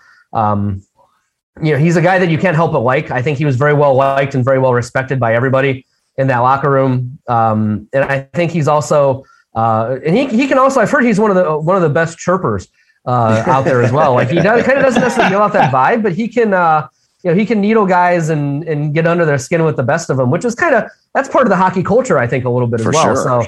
Yeah. And so I think that there is just a general, very a comfort factor with him that has been built over the years, but he does command respect. And I think practices so far have been a little more up tempo than we saw under Torts. I think they've been probably a little bit longer, at least in camp. There's been a lot more emphasis on playing with the puck and doing things with the puck on your stick and situations that you'd have in games more so than they had in past years. Because I'll be honest, by the end, the longer Torts was here, the less Torts liked to practice. I think he just was a guy that he believed in kind of saving energy for games, and especially last year when the schedule was so shrunk. They didn't really practice a ton at all. It was more about save the energy for games and stuff like that. And I think the Jackets will get there as they go, but there is a little bit of Let's be high energy. Let's be, that. And I think there is a reason for that too, is that they're a younger team. There's probably a little bit more teaching time out there. It's a brand new team, as we talked about earlier. So the more that they can be on the ice together right now is probably a good thing. But he seems to run a high tempo. I can see why guys would want to play for him and want to be around him. And so, he's certainly not going to fill up the notebook like Torts, and he's probably not going to create as many gifts as Torts. But I do think that it's a guy that's very well respected. And the guy that as people get to know him, people are going to like him because he does have a good personality and is a guy that people want to follow. All right, so we hit on this earlier. To wrap up things with the Blue Jackets, again, last season, there were some expectations. You had good players coming into the year. It all collapsed for a lot of reasons, and it turned into, like we've talked about, an unmitigated disaster of a season. Now, when you look at predictions for the season, when you look at the preseason power rankings and all that, the Blue Jackets are always bottom 5. The expectations are this team is too young. They're not going to be able to succeed with the youth, with the inexperience, with the new coach, all that stuff. So how do the Blue Jackets do exactly what they did last year and flip the script on what people thought in the preseason and have, potentially a good winning season? Yeah. I think your stars have to be your stars. I mean, Patrick Laine he had 10 goals in 45 games last year. I mean, if Patrick Laine is on that pace this year, this is not going to be a good hockey team. No. Max Domi had 24 points last year. If Max Domi plays on that pace again this year, this is not going to be a very good hockey team. So they need guys to kind of play up to their potential. And I think that they can do that. I do think Laine is primed for a bounce back year. He just kind of has that vibe about him. I do think you'll see more out of Domi. I do think, if one of the goalies takes it and runs with it, that means that you're going to get really good goaltending on a night in, night out basis. And that's the number one thing you need to win in the National Hockey League. I think you add in, an Oliver Bjorkstrand is, I think, one of the most underrated players in the league. He should be a 30-goal scorer this year. You need guys like that. You probably are going to need a little bit of health as well. It would hurt this team to lose a guy like a Bjorkstrand or a Laine or Zach Werenski for an extended period of time because there just isn't, the depth to replace those guys as far as that goes. So you probably need a little bit of luck and a little bit of depth and things like that. And then you probably need some young guys to play up. You need, it would be great for this team if Alexander Texier proves he's a top 6 center and can play with Laine and Voracek and play and complement them and finally put all the pieces together that I think we've seen in flashes over the last couple of years. And, a guy like Jack Rozovic stacking another good season on top of things. Maybe an Emil Bemstrom, or Cole or Igor saying, okay, I am this good. I do deserve to be out there. So I think they need things to break their way a little bit, but it's not things that you look at and go, that's impossible either. So, I think that there's, with the good vibes and stuff, I see people out there kind of going, this team is going to really surprise people. This is a playoff team, things like that. It could be, but I think, at center, they really would need someone to step up at center, and they really would need someone to step up, and maybe the last, the guys who aren't Zach Werenski and Vladislav Gavrikov defensively would have to be really good for them to be a playoff team, a playoff contender. Now that could certainly happen though. And you factor in that if you get a full Laine and you get, you get some of these guys playing up, you get Zach Werenski having a great year, you get a really hot goalie for most of the season, then you have the makings of a playoff team, but it is young. There's going to be ups and downs.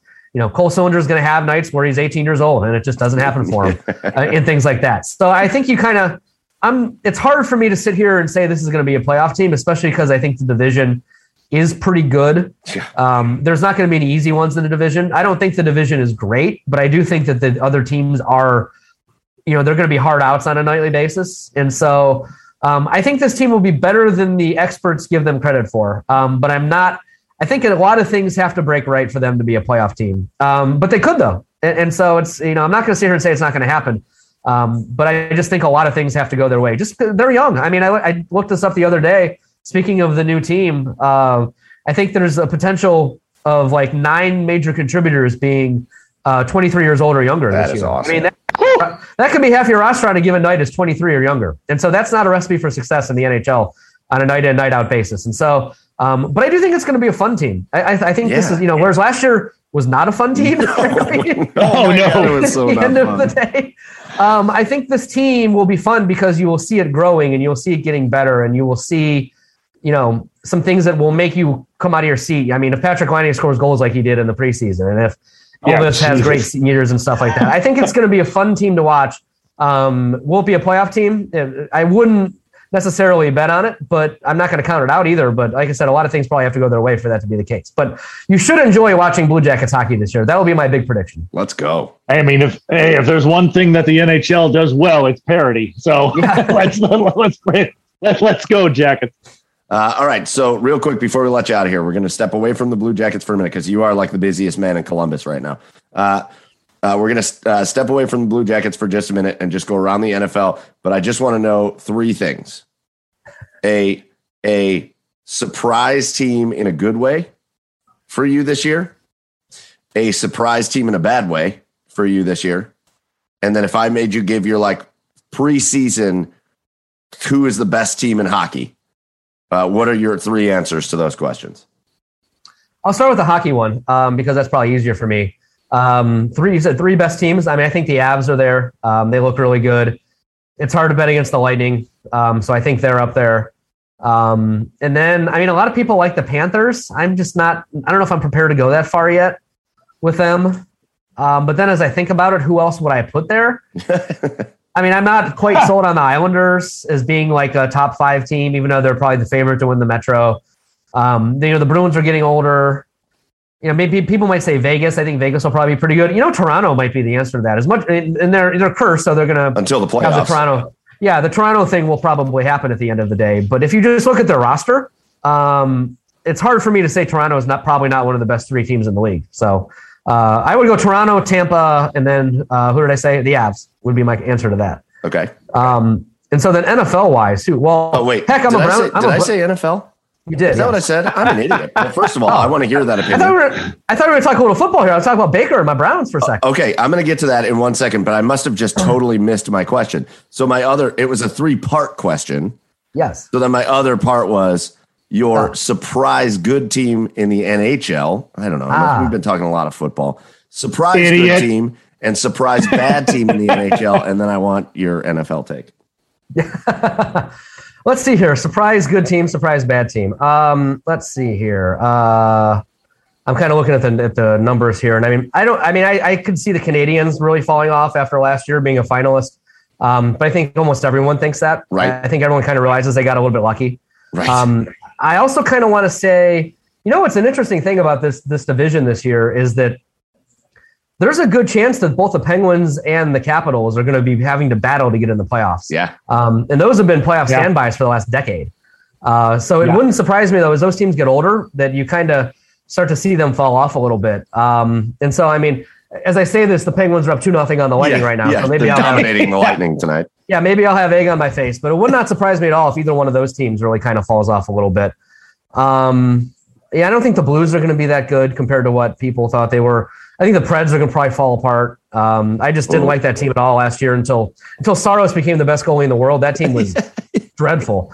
And anytime you can get in trouble saying this, but like anytime you've built your roster on Matt Duchene and Ryan Johansson, I don't think you're a very good hockey team. Oh, man. Oh, man. I wish Joey was here tonight. Our third guy is a huge Predators fan, and I just would like to look at his face while you rip his team apart. Yeah, I hate to say, unfortunately it is what it is. And so surprise good. Maybe the Stars come back. I mean, I've always liked their depth. And last year they were so banged up, but I think if they're healthy, that could be a surprise team. On the good side, I don't know enough about the West to really answer that question.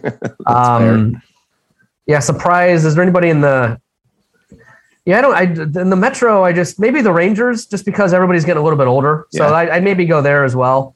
I want to say the Hurricanes, but they just lost so many guys. Oh. And I'm just not quite sold on the Devils yet as well. So maybe the Stars and the Rangers. How about that? Okay, fair.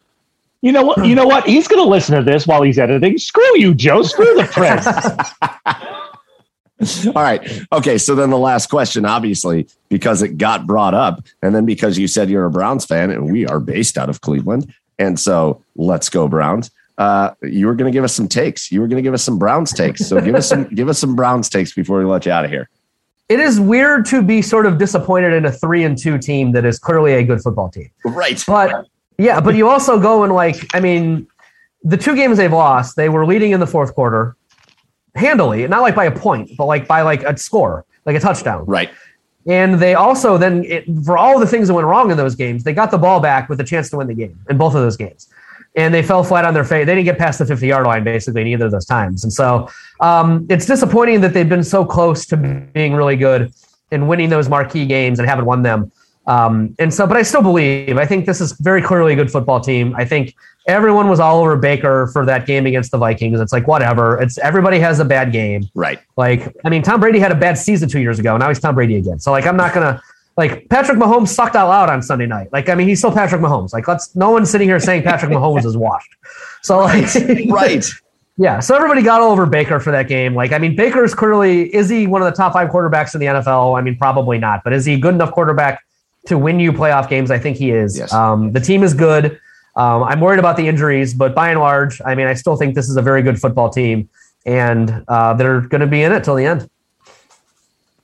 Listen, let's go. We haven't even talked about it, so I love that you brought it up, because normally Chad and I do a little recap the night of the game, and we weren't able to do that this week. And man, I agree with what you say, but I'm also like, here's the thing that I keep coming back to that's like bringing me hope. It's this double-edged sword, right? I hate the fact that we should have beaten the Chiefs, and I hate the fact that we should have beaten the Chargers. I hate the fact that we should have beaten both of those teams and we didn't beat either one of them.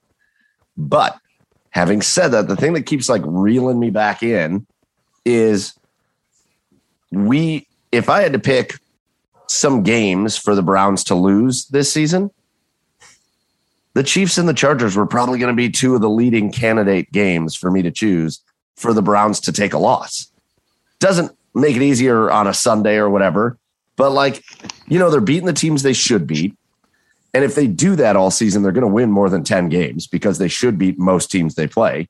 And then you just, it's kind of what we talk about in every sport. You get through the regular season, you try to stay healthy, make it to the postseason, and then nobody knows what's going to happen. And I think that's still exactly the trajectory the Browns are on. And I would say, too, the thing about the NFL is you are going to lose some games. Yeah. But the problem becomes you can't lose too many should have won them games. And I think you could argue both the Chiefs and the Chargers games, they had a chance to win and should have won at least one of those based on the way those games played out. And so you can't give away too many games at the end of the year because you've only got so many. Right. And, you have enough should have won those games, and then you're not in the playoffs. So, right. So, yeah, they need to, and what's actually interesting is that this game coming up this week is kind of a swing game because the Cardinals look really good so far this year. Yeah. And so I kind of feel like this is a game that if you win this game, you feel pretty good about the trajectory of your season. And if you lose this game and you're 3-3 and you've still probably got a pretty good division, and you've still got teams like you still got to play the Packers and the Broncos look a little feisty, and you've still got Steelers, Bengals, Ravens, like then you start to go, you got to start winning games here. So yeah. Sunday will be a very interesting litmus test, I think, for the Cleveland Browns. All right. Litmus test in the Browns. Not the way I thought I was going to end an interview is the words that I am trying to say with Jeff Svoboda. But you know what? We appreciated your Browns insight. We love the Browns. We say go Browns. They're going to win on Sunday because they need this bounce back. And if they've proven anything under Kevin Stefanski, they get those bounce back games. And I like that about them. So, Jeff, you are busy. You got a million things to do. The season starts on Thursday, so life is crazy. We can't tell you how much we appreciate the time you took with us here tonight on the Garage Beers podcast. And hopefully we can talk to you a little more as the season goes on. And hopefully as the Blue Jackets are surprising some people. So Jeff Svoboda, thank you so much for joining us, and good luck covering the team this season. Awesome. Thank you guys. Appreciate it. And once again, a humongous thank you to our special guest, our second special guest of the episode, Jeff Svoboda. Go follow him on Twitter at Jackets Insider. The dude puts up crazy stats, great information, great insight on the team. He's talking to the players and the coaches and people around the team all the time. And so get over and follow him at Jackets Insider. But Chad, man, he gave us, it's hard to even break down everything he gave us because I'll fill people in a little bit on the back end of that conversation. He kind of like apologetically talked about how he talked a lot. Yeah. I'm like, dude, that's why you were here. That was great. man, the information he gave us, that was awesome. No, that was really awesome. I mean, really, any time you can give someone that you bring on the show, you could, like we could just say, Jack Roslovic, go, and he just went off on a tangent. And that's and it's really cool to get that sort of information from someone who's as dialed in and as on the inside as Jeff is, and that was really cool to hear. Yeah, like I said, go follow him at Jackets Insider on Twitter.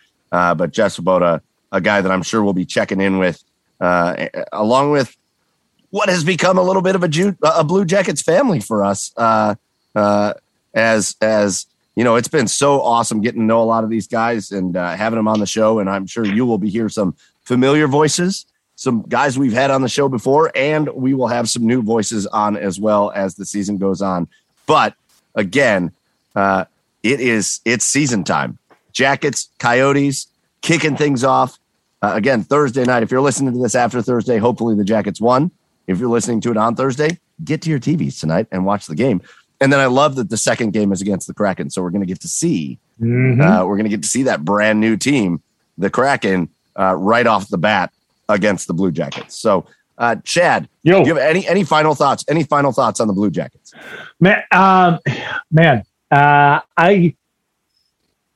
I'm really encouraged. I know we talked about it with Jeff a little bit as far as what you can take into the regular season from the preseason, and I can't help but feel a little bit optimistic about this season.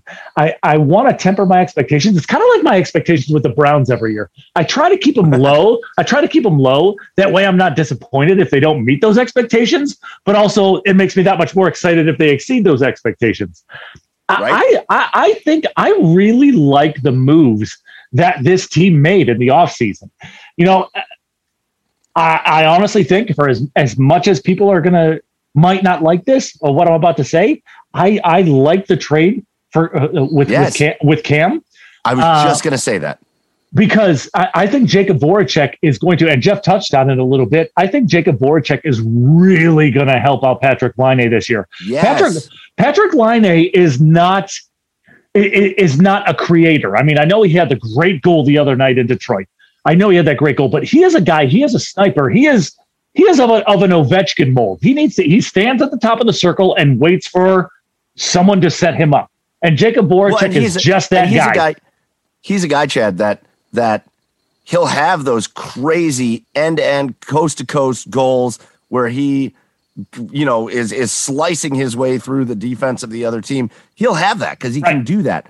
What you're talking about is in the zone. When you've got the puck in the zone, he's not the guy that's going to be the ultimate creator in the zone. Right. And he needs that guy around him. And I agree. Listen, nobody was thrilled to see Cam leave Columbus. Right. Nobody was super pumped about that. The guy loved Columbus. He loved being a Blue Jacket, and he was a good player. Yeah. He was a good player. And he's still going to be part of Columbus. He's still going to be part of Columbus even after it. But who's better for your guy that you're trying to build this team around? Because the guy you're trying to build this team around as of right now is Patrik Laine. Right. Who's better for Patrik Laine than Jacob Voracek? I don't know how many guys you could have gotten in the league that were realistically, that would be better for Patrik Laine than Jacob Voracek. Right. I mean, it's crazy. Yeah, I think if things go right, I could see Patrik having 40 goals this season. Just strictly because of Jake, and because Patrik Laine knows where to go. I mean, he knows how to get open. He knows how to get open shots, and Jake knows how to find the guys that are open for open shots.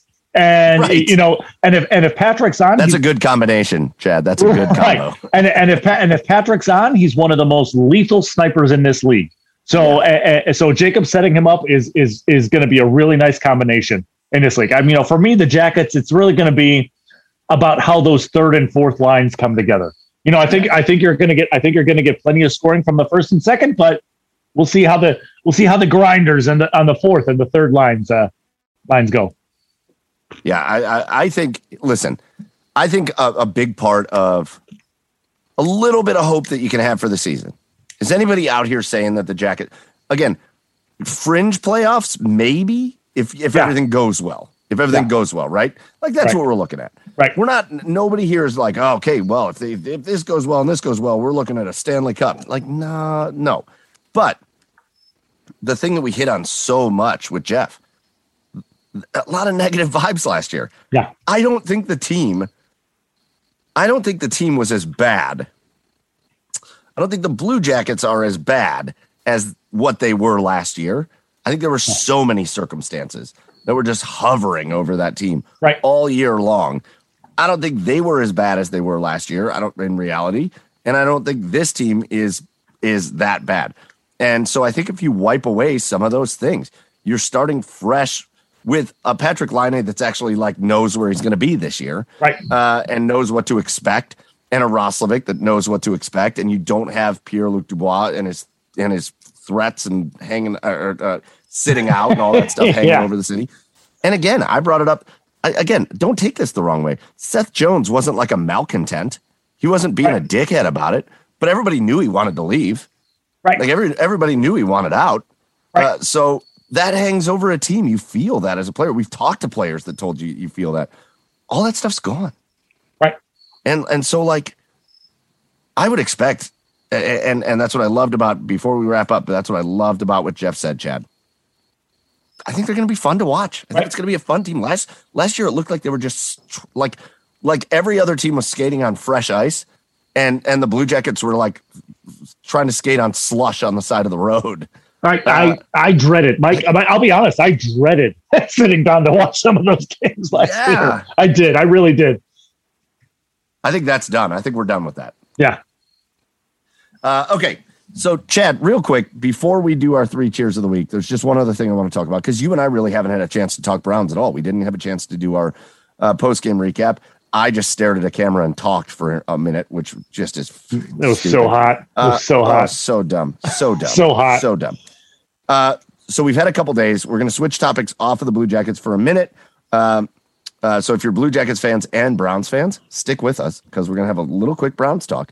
We've had a few days to marinate on what happened on Sunday, which was a game that was pretty much controlled offensively by the Browns all the way through. I mean, God, the time of possession was absurd. Yeah. A game where the Browns ran all over the Chargers, as we knew they were going to do. Yep.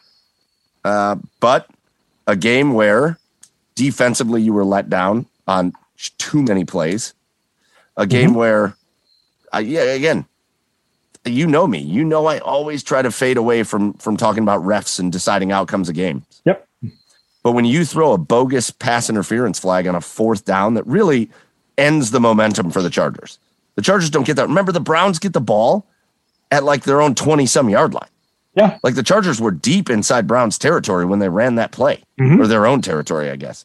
So the Browns get the ball at the Chargers like 20-yard line. If the Chargers don't complete that pass, that call completely turned the entire momentum of the game. Again, you can stay. What people love to do is, if this didn't happen and this didn't happen. But you know what? The Browns played just well enough to where they had the Chargers in a 4th down, and they forced an incomplete, and then a bogus pass interference gave the Chargers new life, and they went down the field and scored. So that, I mean, it does. It's that disappointing feeling like that game should have been all Browns beginning to end. And then at the end, and Jeff said this in our interview with him, your offense had the ball with a chance to go down and win the game. Right.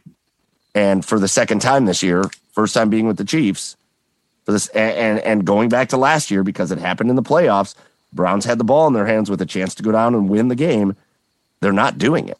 Right. So I don't know, man. How are you feeling? First off, like I don't like the fact that people are pointing to just one area of this game and just kind of focusing. You know, there were several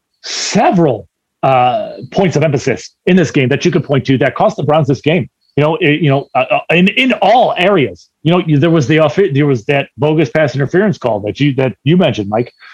There were things on offense. Yeah. I mean, and that's hard to say because you scored 42 points. But when it all comes down to it, the Chargers scored 47 and you had a chance to win the game. At the end of the game, you had the ball in your hands, like you said, where you had the ball in your hands at the end of the game with a chance to win, and you failed to convert. You had the ball in your hands when it was 42-41 after that missed extra point with a chance to put the Chargers away, and you didn't convert, and you weren't able to make a couple of first downs. You weren't able to make the Chargers use any timeouts. Special teams, for God's sakes, Jamie Gillen. Gillen, it's been bad. It's been really bad. Jamie Gillen can't flip the field anymore.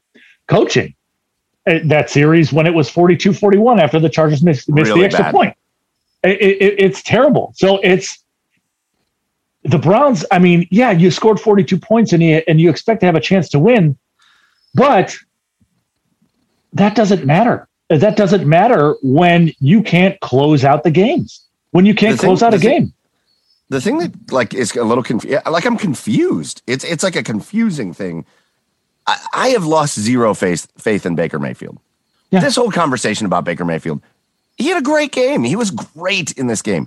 You can't be using the excuse that this dude's got a partially torn labrum in the Vikings game. Even the people that were ripping him for the Vikings game were like, yeah, but he's got the injury. So, we'll give him a little leeway for that. He still has that. And he was great in this game. He was great. He did everything he needed to do for 90% of the game to give the Browns a victory. And again, remembering that this is a guy that lost offensive linemen, you're down linemen, you're down Jarvis Landry, who is your security blanket, and that's what Jarvis is for Baker. There's a lot going against Baker, and he had a terrific game.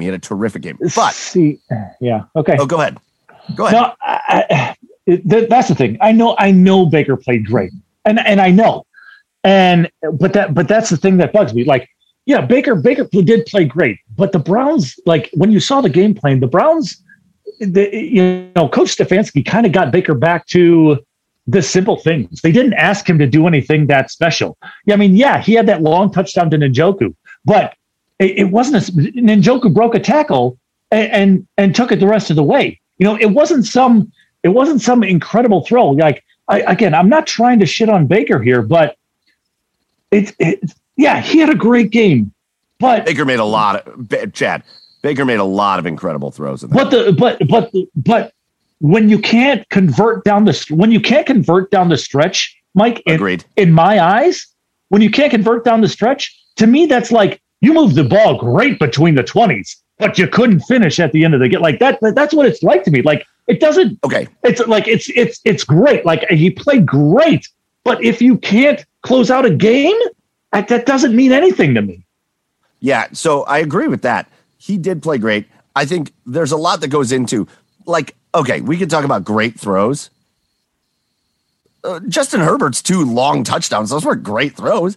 All he had to do was loft it out to an area because there wasn't a defender within 78 yards of his. And that's the part those I didn't get. Great throws. And that's the part I didn't get to yet. He could have thrown those left-handed, and it would have been fine. They'd have been fine.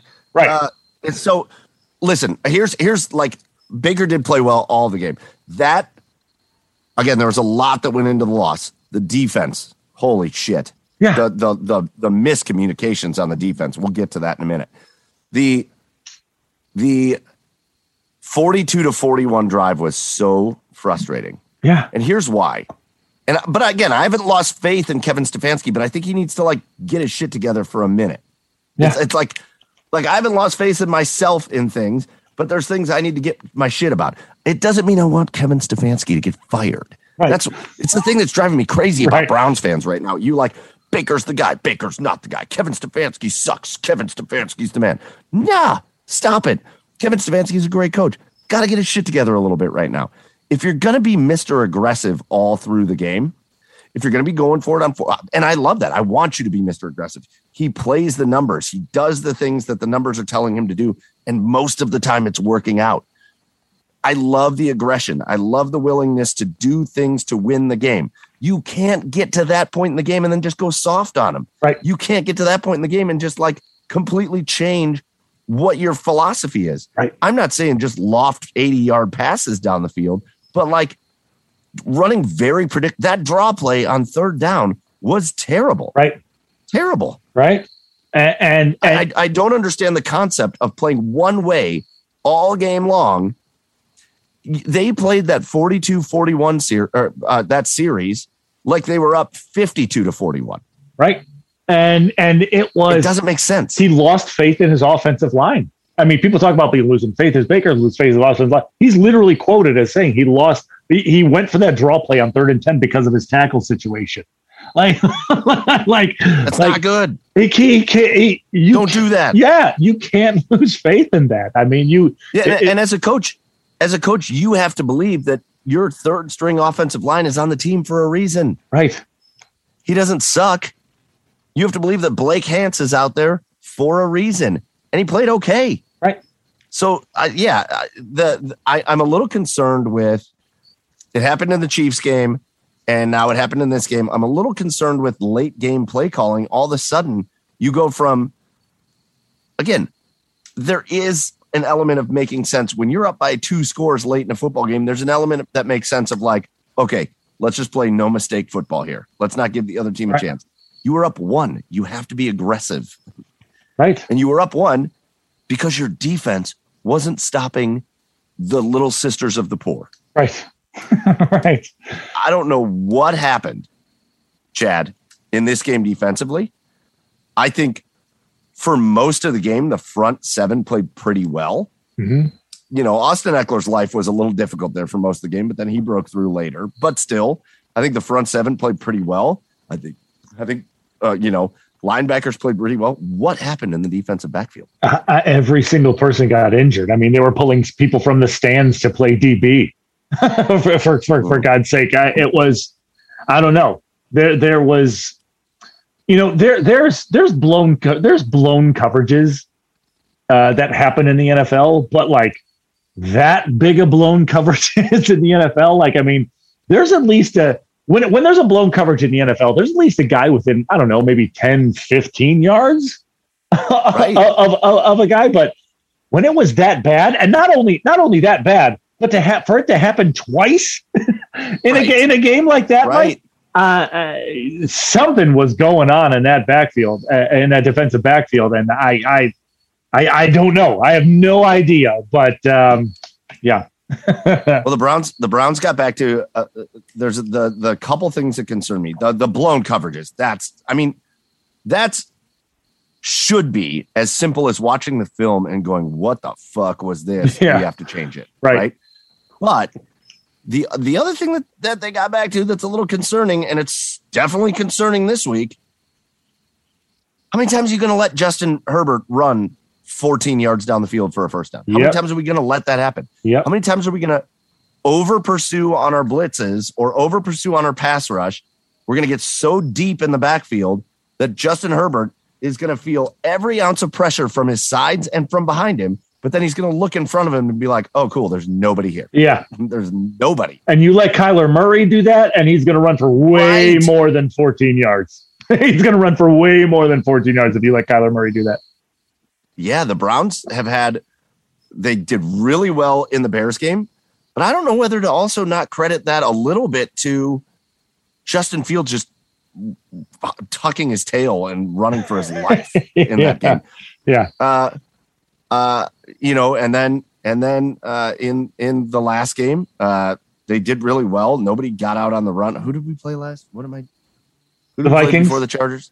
Yeah, the Vikings. Kirk Cousins isn't going to run anywhere. But Justin Herbert's mobile. Tyrod Taylor was doing that to them when we played Houston. Patrick Mahomes did it to him against Kansas City. Now Herbert did it. You better believe that Arizona is watching this and going, okay.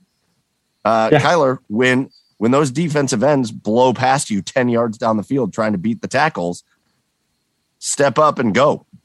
Yeah. I don't know why the Browns are having such a hard time on quarterback contain. Right. And Mike, I'm telling you right now, if that isn't fixed, and if a lot of our starters aren't healthy and can't go Sunday, this has a potential to be a blowout in my eyes. In my eyes, it has a potential to be that, because that Arizona defense is a little bit better than that San Diego defense right now. I mean, you saw it, so a little bit. This has a potential to be a 2-3 touchdown win in my eyes. With the Cardinals, if the health of our defense is that bad where we're playing a lot of the backups. So I'm really nervous about Sunday, if I'm being honest. I hope I'm wrong. Oh, but I'm really nervous. I think everybody should be nervous about the game, but I also think, again, benefit of the doubt for Kevin Stefanski, for me. Sure. Benefit of the doubt. The guy bounces back. When the Browns have lost under Kevin Stefanski, they've come back and won. Sure. You haven't seen losing streaks under Kevin Stefanski. Not to say that you won't. And if you did lose, now if you lose in blowout fashion, there's going to be some problems. But and nothing. We're not talking about firing people. Just things no. address. Yeah, no. But we're not talking about switching quarterbacks, you nutsacks. But what we are talking about is, listen, if you play a close game and you lose to Arizona, again, Arizona's another one of these really good teams. You got to have to beat some of these really good teams. Arizona's You're going to have to do that. Arizona's the only undefeated team left in the NFL right now. Right. But you're going to have to beat good teams if you want to go where you want to go. You're going to have to beat elite teams to get to where you want to go. So that has to happen. But again, even if the Browns are 3-3 after Sunday, I'm not panicked on the season. No. But kind of what Jeff said at the end of our interview. Now you get into a point where you got to start winning games. Right. Now you can't drop a couple games here or there. Now you got to start winning games. Right. But I still like the Browns' chances against Arizona. I still think, I think going on the road to San Diego, I think the Browns should have won that game. They outplayed them for most of that game. But I think I still like their chances against Arizona. I think we may get a huge assist unfortunately, thanks to COVID.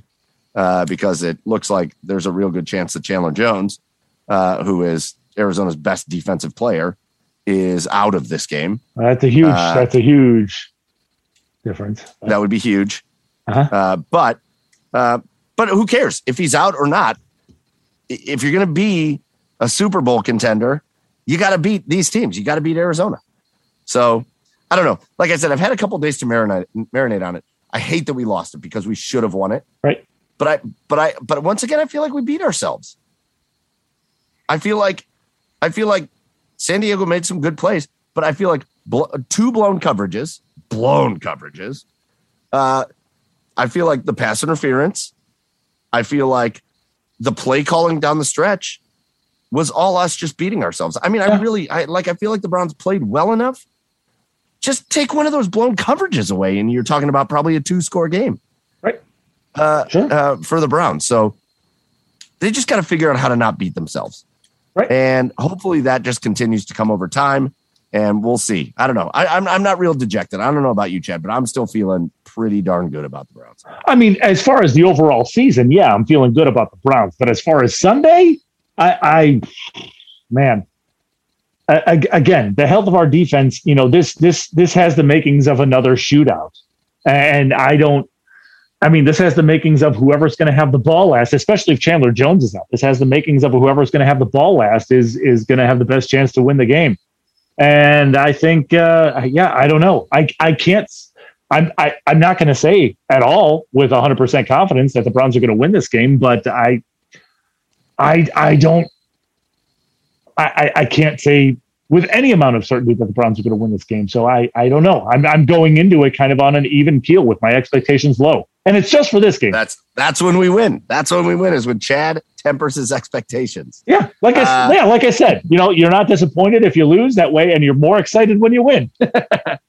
Damn right. Well, hopefully we will be back. We're going to try to get Joey on one or two of these post-game Browns things too, but hopefully we'll be back with you week 6, Browns and Cardinals. Again, that is a 4:05 game, which I hate, but that's here in Cleveland, which I love. But the Browns are currently a favorite in that game, I believe, right? Yeah. Well, the Browns are a fake favorite. The Browns are 2.5-point favorite, which means they're actually a half-point underdog because you get 3 at home, basically. But it should be an awesome game. I think the dog pound's going to be rocking. 4:05. It's the game of the week again, and I'm feeling good about it. I think the Browns will get back on that. I think they'll figure it out, and I think they're also mad because of what the Cardinals did. Was that last year? Oh, yeah. It was like, yeah. 2019. Yeah. So I think they're mad about that too. So I expect big things out of the Browns this week. So anyways, okay. I think we've had enough. I think we are going to wrap it up with our 3 cheers of the week. Chad was excited about his cheer of the week this week. So Chad, why don't you start us off with your cheer of the week? Well, Mike, we are the Garage Beers podcast, and yes, my cheers has to do with beer. I hope you're ready. Mm-hmm. I hope you're ready for this. Hey, last week I talked about a Guinness World Record, with gentleman from the Philippines setting a Guinness World Record for jump roping for over 40,000 double under skips. Yep. This week, a British man by the name of Matt Ellis out of St. Neots, Cambridgeshire, yes, of English, yes, set a world record of visiting 51 pubs in 12 hours. 51 pubs in 12 hours. Yes. And, so first off, God, that's a dream. That's my dream. That's my dream. So first off, again, there was no criteria by Guinness as far as the 12-hour record goes. So they kind of just set the goal to originate at 50. Okay. So Ellis said he was required to have witnesses at each of these bars, and he was required to consume at least 4.5 ounces of any beverage at each of these pubs. Go on. So according to Ellis, he visited 51 pubs in 8 hours, 52 minutes, and 37 seconds. The evidence is from Ellis has been turned over to Guinness, so we're still awaiting on an official record. But Matt Ellis has visited 51 pubs in just under 9 hours. So that's a record pub crawl. Absolutely. In the world. Cheer. Absolute cheer of the week. Love it. All right. My cheer is going to be personal for me, and you guys are all going to roll your eyes at it, but I don't give a shit. Oh, God. My cheer. Is that to my wife? This week. No. Stop it. First of all, my wife is cool. Leave me alone. My cheer this week goes out to a team that did kind of the opposite of what the Browns did this week. My cheers goes out to a team that had a chance at the end of a game, and they capitalized on it. My cheer goes out to the Texas A&M Aggies. Oh, yeah. My alma mater. My alma mater. The Aggie football team. Let's go. Who hosted Nick Saban and the Alabama Crimson Tide and said, F you, Saban, right up your ass. Here's a game-winning field goal at the end. And the Texas A&M Aggies take down the number 1 Alabama Crimson Tide, who fall to, I believe the committee had them fall to 1A in the rankings. 1A. Because it's Alabama. The coaches dropped them to 5. The coaches poll had them dropped down to 5. Dude, I love it. Dude, it was so fun just watching, Seth Small, just the gonads to come in there and kick a game-winning field goal. And Alabama takes the lead in the fourth quarter. Your backup quarterback for A&M is Zach Calzada, who has not played well at all since coming in. He was dynamite in that game. He drives A&M down the field for a tying score. A&M gets a stop. They get the ball back, and then he drives them back down the field to get the game-winning field goal. It was a perfect game for A&M. It was awesome. Dude, a couple of thoughts on that real quick before we get out of here. Honestly, I've made no bones about it. I am a much bigger college football fan than I am in the NFL. Again, I love my Browns. I'm glued to the TV with the Browns, but I love college football. And, I never knew this about Saban, but apparently granted, this is with probably a lot of coaches, but apparently the magic number with Saban is 30. They showed a stat in that game, and with the loss to A&M, Saban is now 12-13 when teams score 30 or more points against Saban. Yeah. And that is, right. And the thing is, the thing is with A&M too, I think A&M kind of gave you the blueprint to beat Alabama is They brought pressure the entire game, almost the entire game. They brought pressure almost the entire game. And it's like, you always, when you look at Alabama, you think of Alabama as this like invincible, like irresistible force. And Alabama and A&M, with the pressure that they brought, never made Bama feel like that they were invincible. And when you do that, you have success against Bama.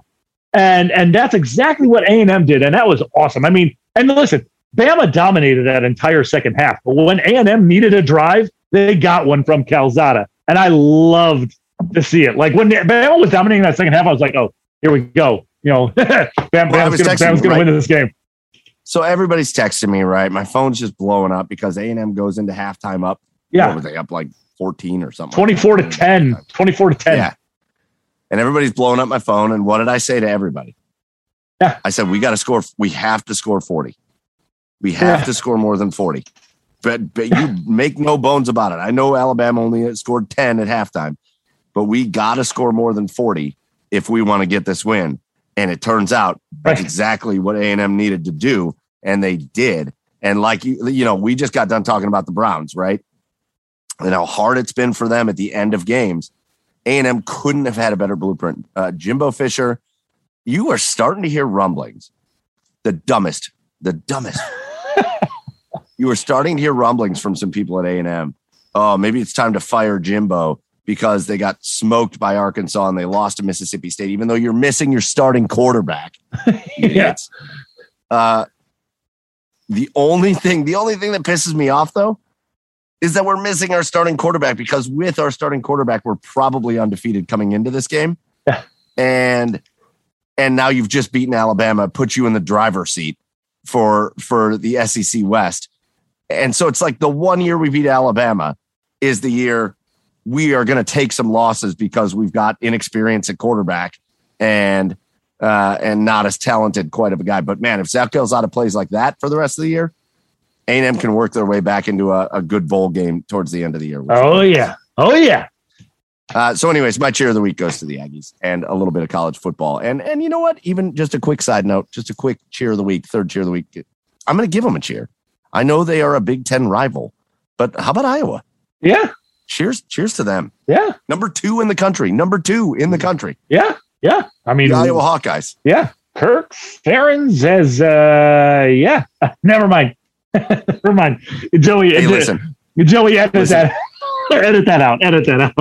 Like in my mind, I was going to be like, Iowa, the whitest team in the union. You're an idiot. What I would say is everything in the Big Ten is totally polar opposite of what it has been. Everything in the Big Ten is set up for Ohio State to very, very easily overcome that early season loss. Oh, 100%. To Oregon. 100%. If Ohio State gets through Penn State and Iowa and Michigan and the rest of that schedule, well, they wouldn't look way harder now than it did.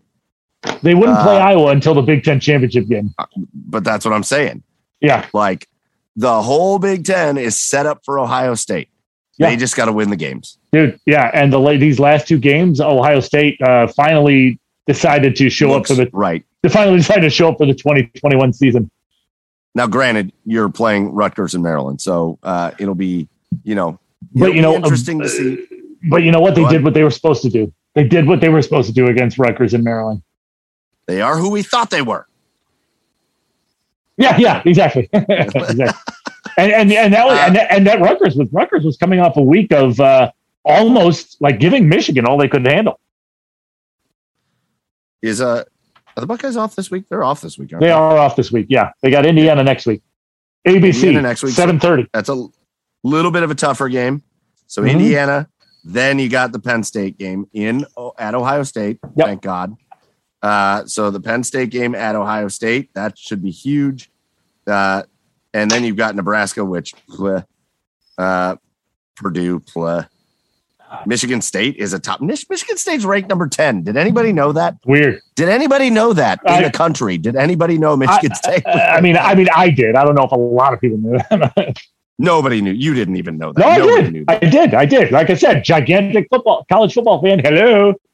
I mean, you're looking at top 10 teams, though, in Penn State, in Ohio, or in Michigan, in Michigan State. I mean, this whole thing is set up for Ohio State. So we'll see what happens. Anyways, that's going to do it for us. This has been an awesome episode 86. Thank you for bearing with us as we talked a little football at the end of it. But really, this episode was all about the fact that it is hockey season, baby. And the Columbus Blue Jackets are getting back into it. We want to send our thank yous out, obviously, first of all, to our guest, Sean Kuraly, from the Blue Jackets, new forward from the Blue Jackets. We're really excited to see him play. And Jeff Svoboda, go follow him on Twitter at Jackets Insider. He's the reporter for the Blue Jackets for BlueJackets.com. Thank both of those guys for joining us. It was awesome talking some hockey with them. And as always, our biggest thank you goes out to you, the listener. We appreciate you for supporting us. Again, if you love us, please go subscribe to our stuff. Subscribe to our YouTube page. Follow us on Instagram. If you want to help us, probably the biggest way you can help us is just to follow us on Instagram. That's where we get a good chunk of our guests. So give us a follow on Instagram and on Twitter. And if you really want to support us, get over to garagebeershop.com and pick up a t-shirt or a hat as well. Again, that's going to do it for us on episode 86 for Chad over on the east side of Cleveland at Garage Beers. Chad, for myself, for Joey, I'm going to give him a shout out for Joey over in Nashville, even though he wasn't with us at Garage Beers. Joe, I am Michael Keefe at Garage Beers. Mike saying thank you for joining us. Enjoy the beginning of hockey season, and we'll see you next week for episode 87. Cheers, everybody.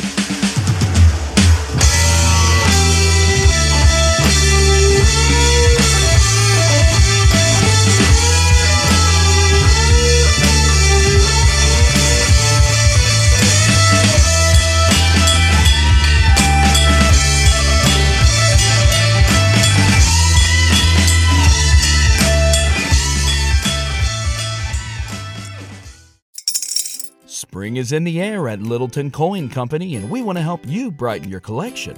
Visit us at littletoncoin.com all month long to enjoy 15% off your purchase. With a wide selection of coins, paper money, supplies, and more, Littleton Coin Company has something for every collector's taste.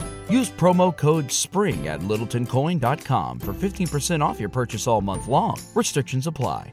Littleton Coin Company. Serving collectors since 1945.